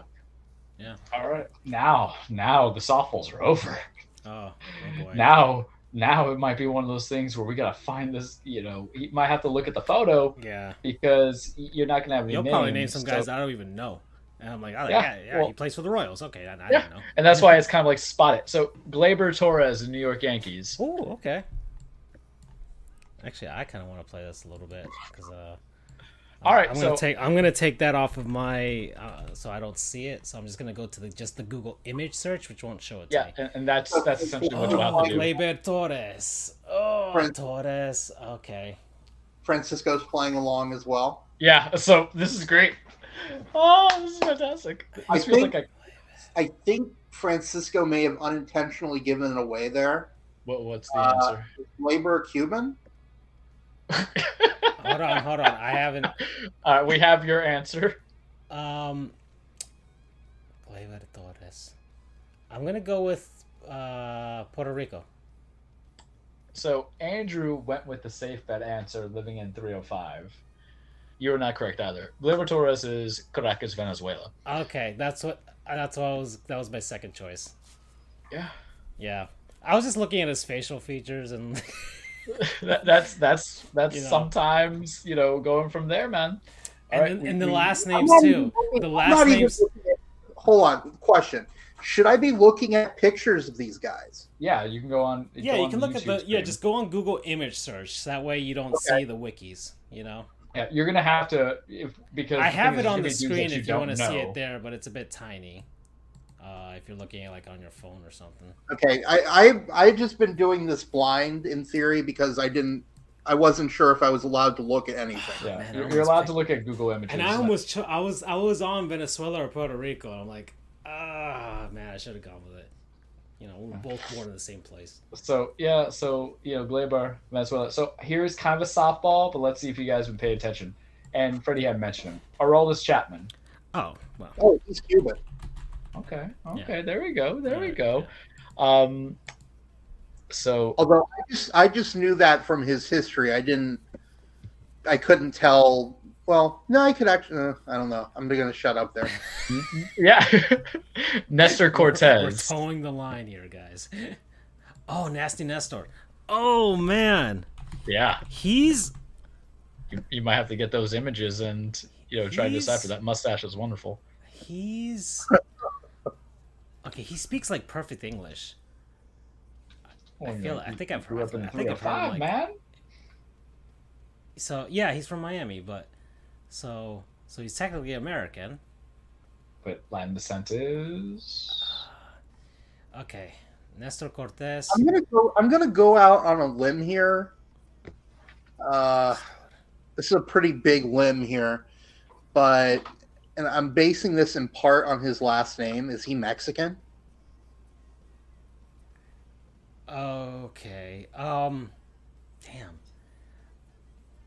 Cortez. I'm just trying to look at his face.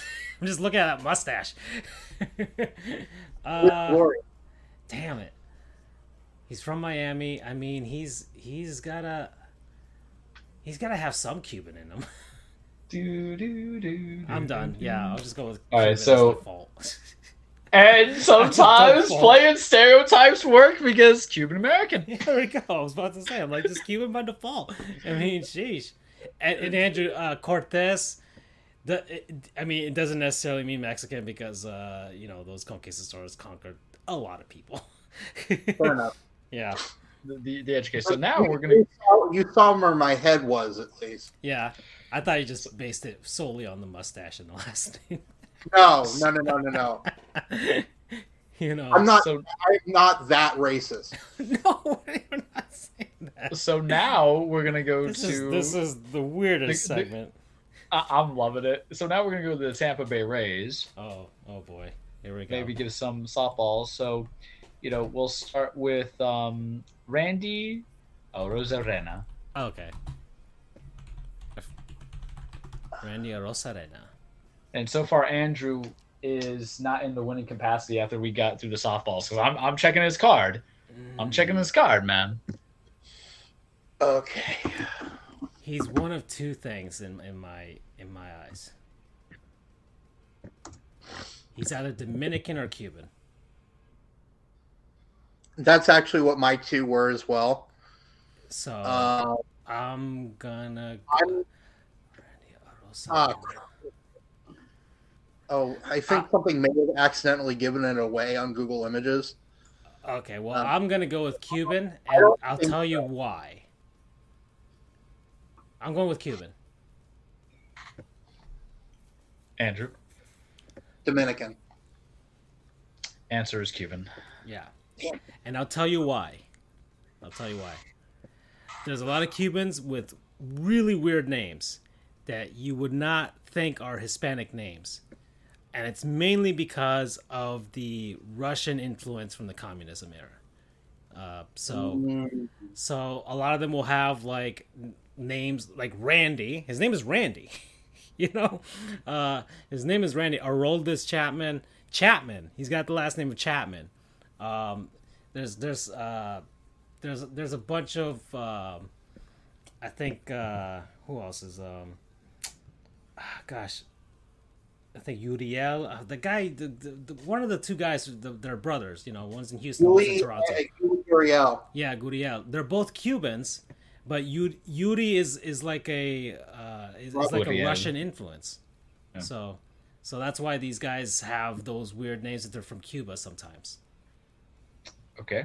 So right now, Andrew, aside from the guys that he knew, so this is actually very, educational. Yeah, educational at the same time. This is stuff I learned in Latin American history. Andrew's a cool 0 for 4 right now. Yeah. We're gonna go over the Red Sox. So, your boy Alex Cora. my boy Rafael Devers. All right. All-star. Rafael Devers. Rafael. Damn. What are you? It's not one of those weird Curacao guys.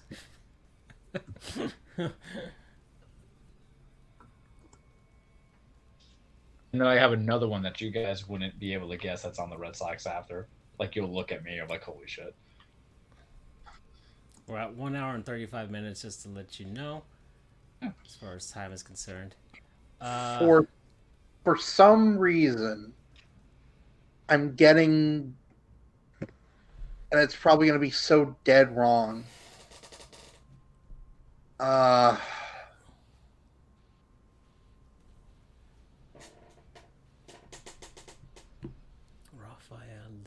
Man, this is what I get for not paying attention to this.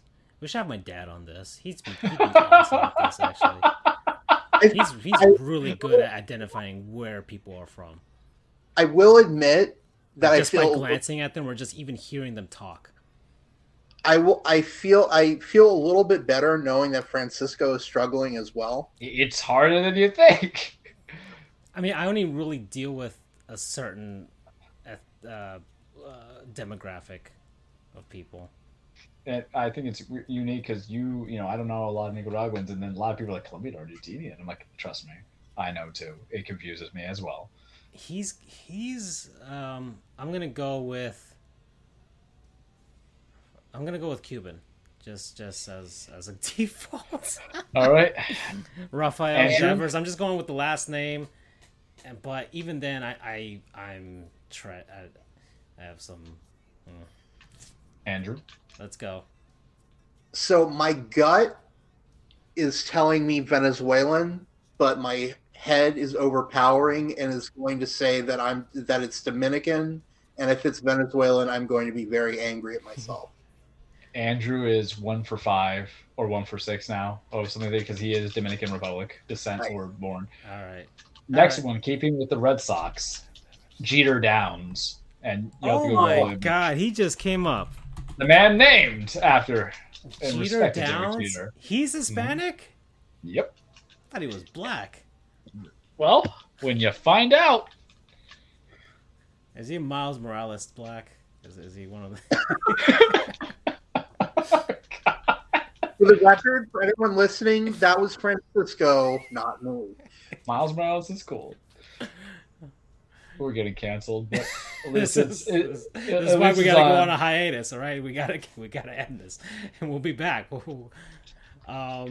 This is great for our Belgian audience. That's weirdly happening now.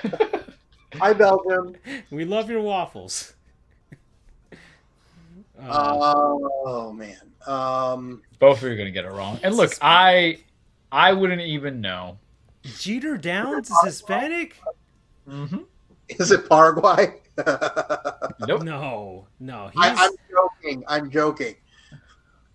Okay, so I'm probably. He said you're probably. Okay. His name is Jeter. Okay, so they had to have like the Yankees.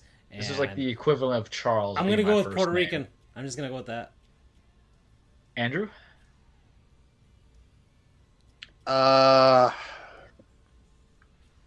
If he's Panamanian, I'm gonna go nuts. If it's one of those, I'm not saying nothing. Like if he was like, "Oh, Mariano," and I watched the Yankees, and Jeter was on the Yankees, and they,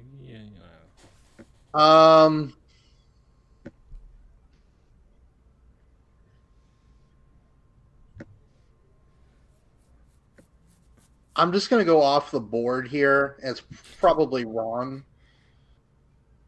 God. There's not many countries to choose from. There's so many countries to choose from. I mean, but really, okay. You know what? I'm going completely off the board here. Curacao.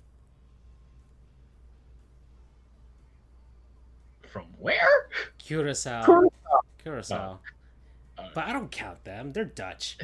Yeah, you're not correct.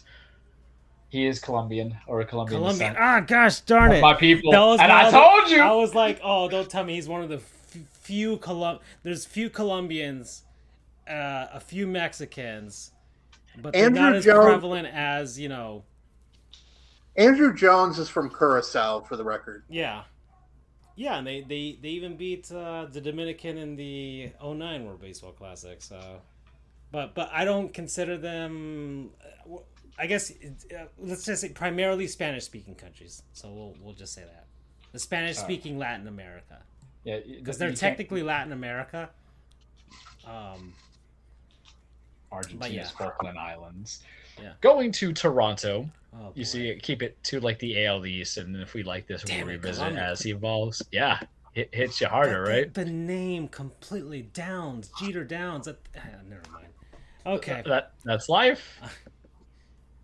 All right, so this one, actually from Colombia, not Colombian American. Well, remember, it's born of Latino descent. Yeah, I know. So World Baseball Classic rules. Yeah, yeah. All right. So we'll go with a couple. I think there's a couple softballs over here. I actually want in to find this out Toronto. right now. Where's Colombian American? Okay, there you go. He's but he was born in Colombia, San Andres, Colombia. Where's the American part in him? They grew up in Miami. Well, look at that. Another person from Miami that the Marlins don't even draft. Good job. The Marlins never get a hometown guy. They never do. They never like the last one was who? What, Mike Lowell? Like didn't you draft a guy a few years ago that was from Miami? And we had like Michael Morris, but he sucked. Or Jared Saltalamacchia, but he sucked too. Like, we never get good guys. Wow, you talk about a player remember to forget. And then Gio Gonzalez, he came here as a minor league contract thing, but he was a has-been by that point. He didn't even make the team. Like, we didn't even get him when he wanted to play here down too. Okay, I'm going off on a rant. So we're gonna Marlins draft guys from here. Sheesh, oh no, Lewis Brinson, he sucked. Francisco's so salty right now. Oh man! So, shout out to Freddie, who was talking about him earlier in the All-Star, and he is an All-Star for Toronto. It's Alejandro Kirk. Oh boy! Did you say Alejandro Kirk? Yeah. Oh boy! All right. The catcher. Oh, the catcher. Yeah, the catcher. I don't want to spoil it for myself, so I'm going to go to where's images? Where is this? Where is this taking me here? Where's images? There it is. Alejandro Kirk. Is it fair to say our ancestors would be better at identifying Latino descent or Latino descent than the modern day culture? I don't know if it's just the lack of experience of traveling the world. Wow, this is the hardest one. Yeah. And when you get the answer... Alejandro Kirk. Okay, so he's like me. Or Charles, where you can't really pinpoint it on first glance. Well, when I tell you who he's in comparison to, it's going to mess you up even more so. I think I know the answer. All right, well, what's your answer, Andrew? Kirk. I think it's Nicaragua. Let's see, the last Alejandro Kirk, I'm going to make him Venezuelan. Man, I feel like Andrew pulled the wrong answer. And I'll have to see. For Alejandro Kirk, let me tell you where you will be confused, but it makes sense. Do y'all watch boxing? Do you know who the most prominent boxer in middleweight is? Is Saul Canelo Alvarez. Is he Mexican? Is he Mexican? Alejandro Kirk is Mexican. Okay. Yep. Yeah, he's. I thought the Alejandro would have been the affirmation. He's a Louis C.K. Mexican. There we go. I know. I'm like, oh, okay. And this is good too. I'm comparing him to like celebrities and fictional characters because Louis C.K. is Mexican, guys. If you don't know, he is Mexican. Really? Yes. Yeah. He's from Mexico. So yeah. All right. So I'll give you one more from here, and then one more from the Orioles. Now complete the AL East. And then we'll see if we want to revisit this post game. So, Jose Berrios, starting pitcher in the Toronto Blue Jays. Okay, Jose Berrios. He's Puerto Rican. I'm gonna say he's Puerto Rican. Freddie says Kirk is 5'8", 245. That's all muscle at 5'8", man. He's a catcher, right? He's got to be a catcher, right? Yeah, that's all muscle to be that height and then be that stocked out. Yeah, good center of gravity. He's Andrew? Puerto Rican. I already threw mine out there. Because he reminds me of, Javier. Was it Javier Vasquez? No, what am I talking about? No, freaking he pitched for the Yankees and he pitched his last season for the Marlins. I don't know who you're talking about. He pitched for the Yankees. He was actually pretty good. They never won a series with them though. I'm trying my best to he was Javier. Formulate an answer without his answer. No. I'm thinking of somebody completely different. Your answer could be his answer. It just has to be right. But I just want to make sure that I'm reaching that of my own accord and not basing it off him. okay.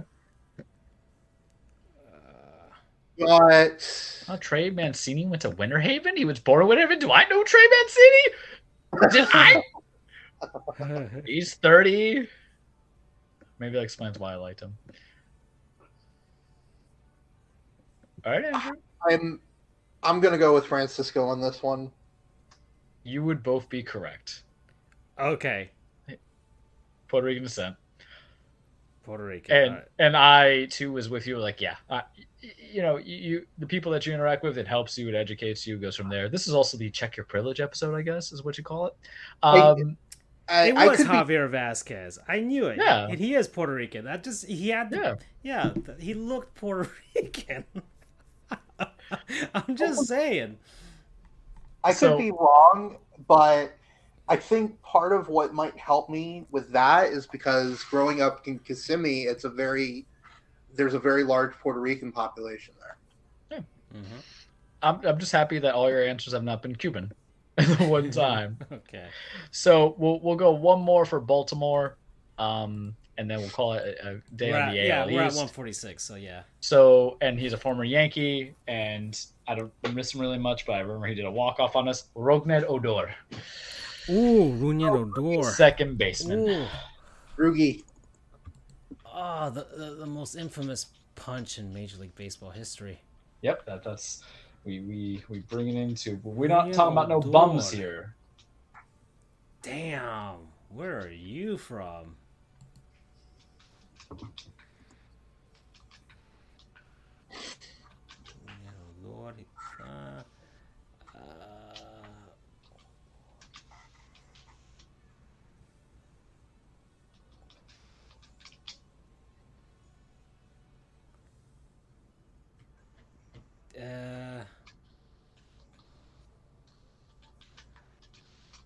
Huh.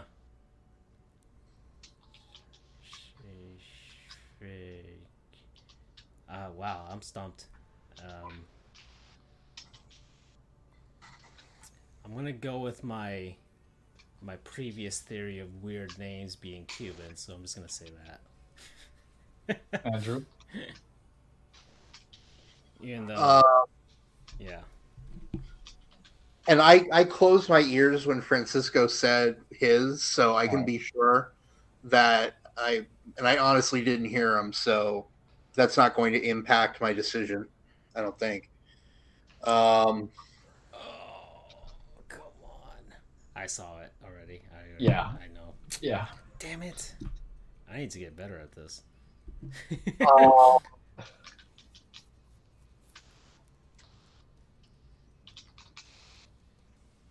I am going to guess Colombian.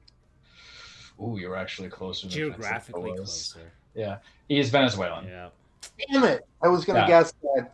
Yeah, I thought you were going to try and throw like a curveball at me. Yeah.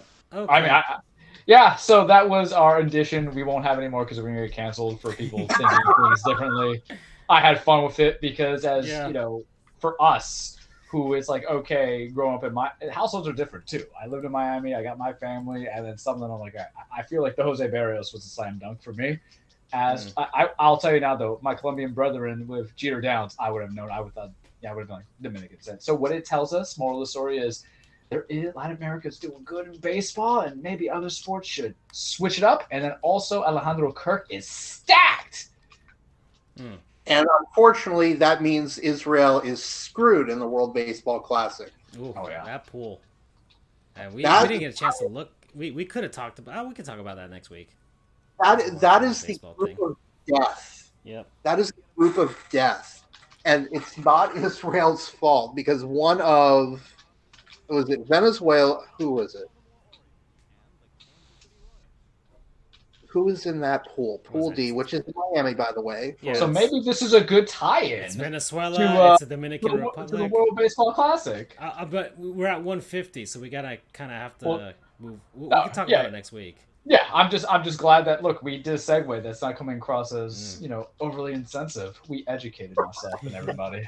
Yes, So universe. Yeah, Israel, Oof. through no fault of their own, is I don't think they have a good chance of getting out of that group. All right. Well, the Charles, we can go to the cage. I don't even know how to segue from this segment to that. From one, I'll just bring in like a Hispanic wrestler, Eddie Guerrero. So, welcome everybody. I can actually segue it. Welcome everybody. Your weekly True Plagues the Cage with Charles. Full disclaimer: wrestling is not fake. It is scripted. It's a stage fight. It's a song and dance about men and women being the holy hell of each other, trying to get championships, chase championships, establish their legacies. It is also the 20-year anniversary of Rey Mysterio being with the WWE, I believe, and not just wrestling. So there we go. Rey Mysterio of Mexican descent, Lucha Libre. Man, look how it's easier to translate and not feel as racist in the feelings comparison to what we just did for a fun 10 minutes in my eyes. It's like you guys, my little experiments. Fellas, we're on the road to SummerSlam. NXT's doing some stuff right now as well. I've got Freddy's cat on the screen, by the way. We have Freddy's cat, and we like cats, we like dogs, so they're always welcome here. And that effect, so yay us. There's some, we thought we were good for 2 weeks. We'll actually talk about wrestling, and then came out some other news of Vincent Kennedy McMahon. But let's run down the list of some stuff to kind of go from there. New Japan, still going on, stuff's happening, no building into it. We'll go from there. It'll be a shorter cage too, because sometimes we have those moments. Impact, there was some controversy going on, and I don't know how I want to address it, but I'll address it itself, because one of the things you'll always hear me say is that Twitter is toxic, and there's nothing more toxic than the internet wrestling community. There's been some body shaming going on of Adam Cole, Bebe, who we love, and then Eddie Kingston, who we definitely love. And the latest thing on Impact, Jordan Grace, the Knockouts Women Champion, had made some comments about how a certain murderer of his family, Chris Benoit, couldn't hang with today's wrestlers. And that shit got blown out of proportion. Oh, boy. And the Chris Benoit conversation is really going – it is like subject for debate sometimes. Or should you even make an acknowledgement of him being a good at anything – knowing that he killed like his family members. And I think good for Jordan Grace. I like Jordan Grace. I don't talk about her enough on Impact, but she's a big standout. She's, strong built, wrestles where married to Jordan Gresham, who's the Ring of Honor world champion, which is part of Tony Khan's whole clan, going from there. But it was kind of surprising how some people were like, look, I know he's a murderer, but he could run circles around the wrestlers there. And I think you have people, it's like the same conversation of appreciating the artists when you talk about like Michael Jackson or R. Kelly, Jose Fernandez, a sports guy. Oof. Yeah. It's Barry McCockner pulled a number on that one in his MLB flaming fans video. Yeah, I know I acknowledge Jose Fernandez on the Marlins historian account, but I only really acknowledge, like, I'm not like, oh, I miss him. I don't put anything like that. I just acknowledge what he did while he was alive. You know what I mean? It's unfortunate because he was such a good player. Yeah, and when he was alive, his personality, and just leave it at that. I don't go any further than, oh, he was such a great. I don't do any of that. I just like, hey man, this guy was awesome. If only you not did what he did. So the resolution to it was Jordan Grace and David Benoit, Chris Benoit's son, are going to be working on like a joint thing together to donate some money. All that fun stuff. I won't go too crazy on it, but that's just the highlight. It is controversy. Sometimes you have to reference controversy in our wrestling because even though it has an air of scriptedness, there is real stuff that happens. So that's Impact. Ring of Honor, they're going to have a pay-per-view coming soon. Death Before Dishonor. More matches, I'll announce it. And going from there, I think John Gresham's going against Lee Moriarty. He turned heel on AEW Rampage last week, turning heel, maybe becoming the bad guy, which is interesting. But he joined Tully Blanchard Enterprise. So Tully Blanchard is an OG for an NWA National Wrestling Alliance with the Four Horsemen. Also went to WWE, fantastic wrestler, had been managing FTR, and for some reason that, broke up. He's not doing that anymore, but now he has a tag team built up, and they had Brian Cage, and now he has John Gresham. They also announced Mercedes Martinez versus Serena Deeb for the Ring of Honor Women's Championship, so at least you're going to get some good quality wrestling coming from there. So more to come when Death Before Dishonor comes in. AEW! Dynamite tomorrow. They got Fyter Fest week 1 and 2 the next couple of weeks. That's usually their big cash-ow that they have going on. I'm not crazy about the card because remember, AEW, for lack of their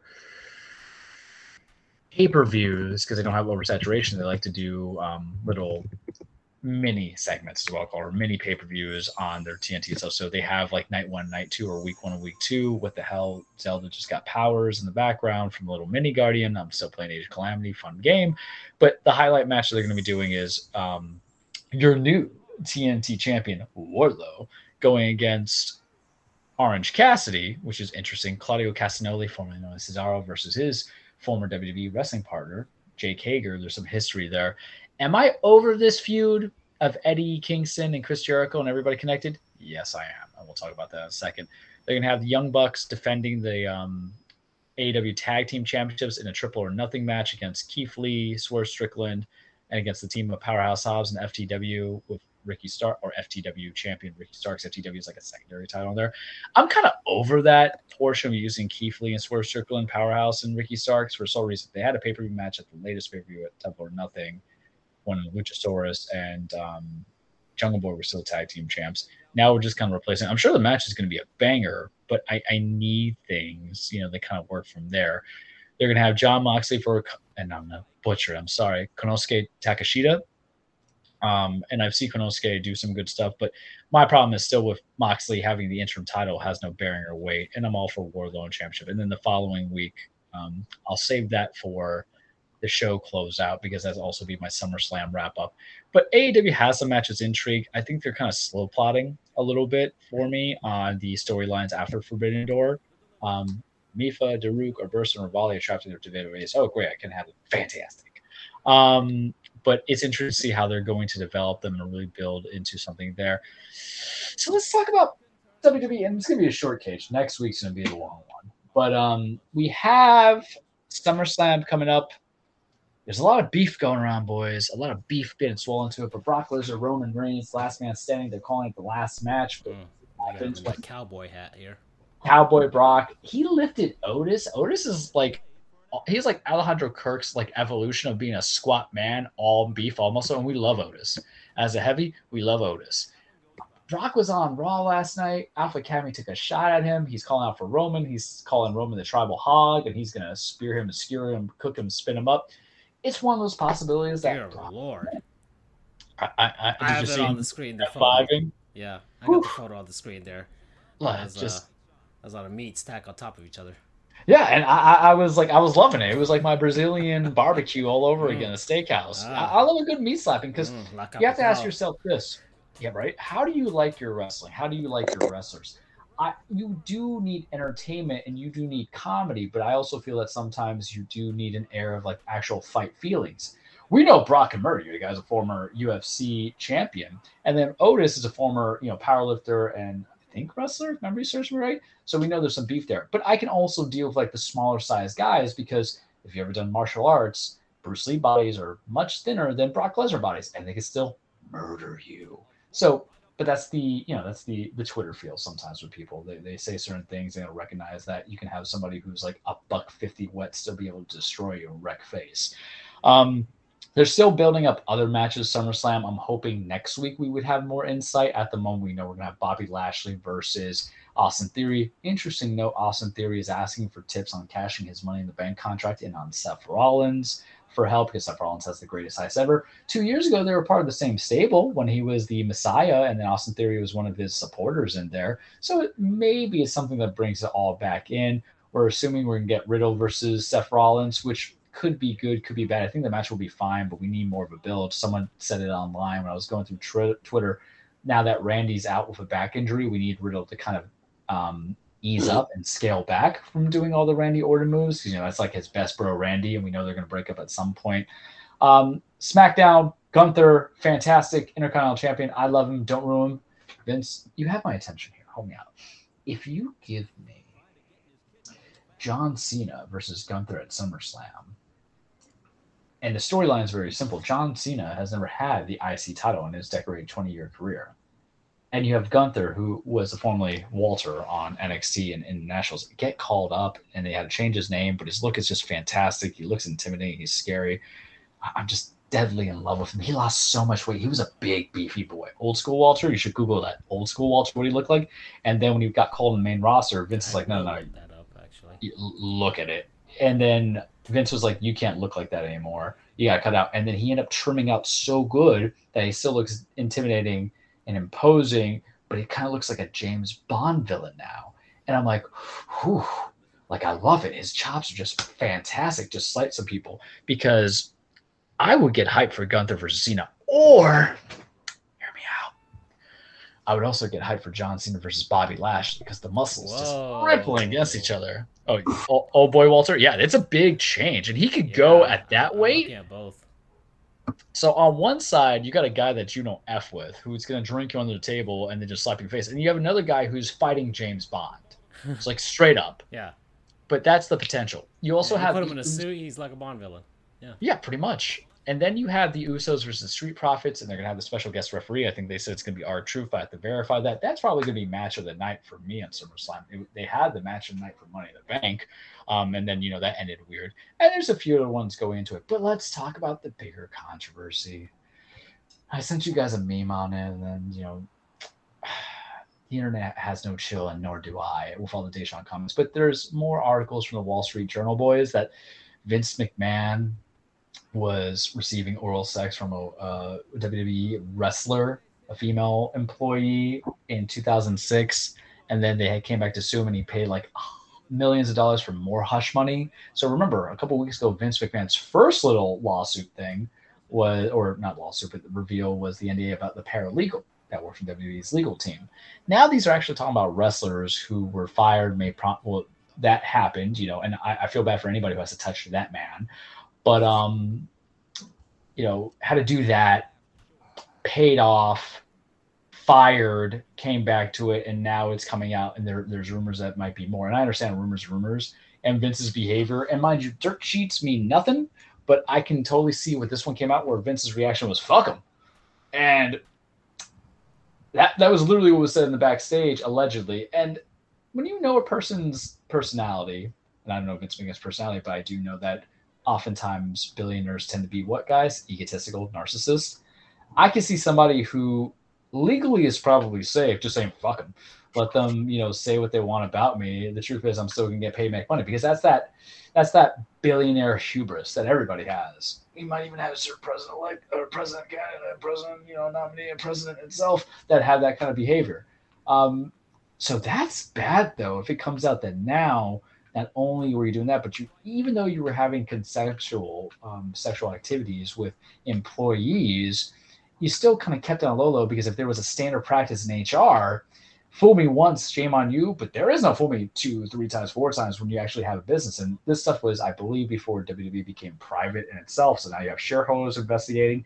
Do I see Vince removing himself or being removed by the board? No. Do I lay awake each night and dream of having that Goblin scene in Spider-Man 1 when Willem Dafoe says, "You can't do this to me. Do you know how much I sacrifice?" And just instead of Willem Dafoe, it's Vince McMahon. Absolutely. It helps me sleep, and I have the best dreams thinking of it. What I think it does do is put Stephanie McMahon as interim CEO for a lot longer, and maybe, hear me out, the longer this stuff goes on, the longer Stephanie and H, and to a degree maybe Shane comes back, are in play of running the business. And if stocks don't plummet and they remain or they rise, maybe you have an early retirement for Vince McMahon. And that means Christmas came early for Charles. And I would be just so happy. Why do I want Vince McMahon gone? How much time do you have? But it's all the missed opportunities, the missed potentials. I haven't even finished the complete catalog of all the cages yet. So, but there are probably close to 100 reasons why. at And this point. my favorite wrestler isn't always going to be Vince's favorite wrestler, and that's understandable. But you're talking about inconsistent booking, lack of faith in people, not letting the process develop, putting your faith in the wrong talent, sweeping or forgetting about talent that was once popular into the abyss. And the problem is that the cuts and the firings really didn't hurt me as much. I told you guys, but wrestling is entertainment, and viewing is something that you view, unlike the sports stuff, because you're never going to see the Cleveland Browns versus um, the Carolina Panthers more than one time. It's a one-time gig. So you might watch it for certain things, to watch Sam Darnold get usurped by Baker Mayfield against the Jacoby Brissetts because, Deshaun Watson's not going to be there. But it's a one-time viewing, and if it's a 30-something blowout, you go and watch it. Wrestling's a week to week. It's basically binging a TV show, except for, episode after episode. You have a 3-hour segment on Raw, you have a 2-hour segment on NXT, you have a 2-hour segment on SmackDown, and you watch pay-per-view. So you're invested in characters, you're invested in the actors, right? That's why we all care about Stranger Things and what happened there. Or Thor, and you watch 4 movies and you realize, oh man, it's not Tom Holland. They're great. So there's a lot of gripes I have with Vince, but I think the longer it goes on, and if the board members see competency with Stephanie, and if she's able to, because here's the question that you have to ask yourself too.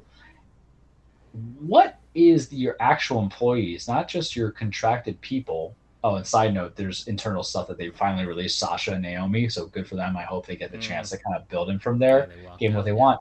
But what is the work environment that females who already have to objectify themselves by looking sexy and, glammed up in half-naked clothing, or coming into it and doing wrestling moves and having people touch them physically in the ring, consensually, sure, because you're practicing moves and stuff like that.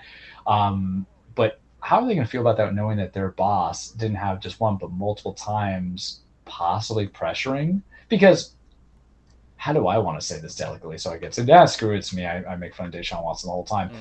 I don't see a lot of people, and listen, I'll say it right now, if you're positioned as, well, man, that looks bad on, the women who actually decide to give, oral sex to Vince McMahon, and she should be objectified. Yes, she made choices, but something tells me Vince doesn't strike me as the coolest guy on the block. I'm just saying right now.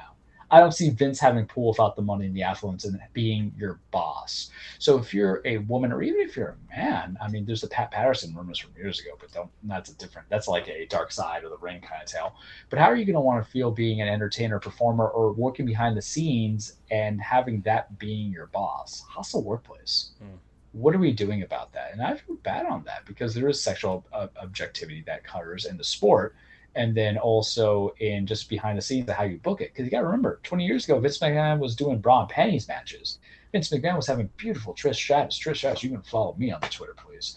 FJOGR, Charles the True, Jeffrey Holles, Sports Goofs, having her like barking like a dog for him. And yes, it's entertainment, and we like smut. All of us have watched a certain degree of smut television. Jerry Springer, reality TV shows, Keeping Up with the Kardashians, Housewives, Americans Got Talent, or what have you. And sometimes wrestling goes what's up. But how are you going to feel about that if someone asks you to perform something? Or if, you want to wear wrestling gear that's modest, and then Vince says, oh, no, you need to change your gear to identify because this is the character that you have. There's a difference between auditioning for a role and you have a nude scene and spoken on it's given authentication because you know what the process of it, I would think, in a TV show or a movie or a play, versus like, oh, we're going to change up your character completely. We're going to hear your creative ideas and we're going to have you do this. I wouldn't feel that comfortable.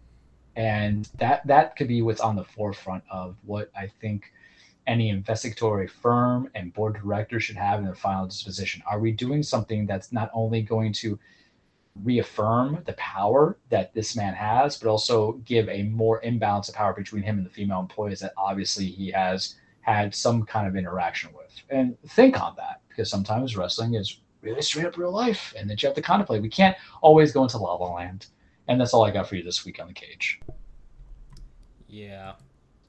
Well, hopefully there is an end to all of this situation.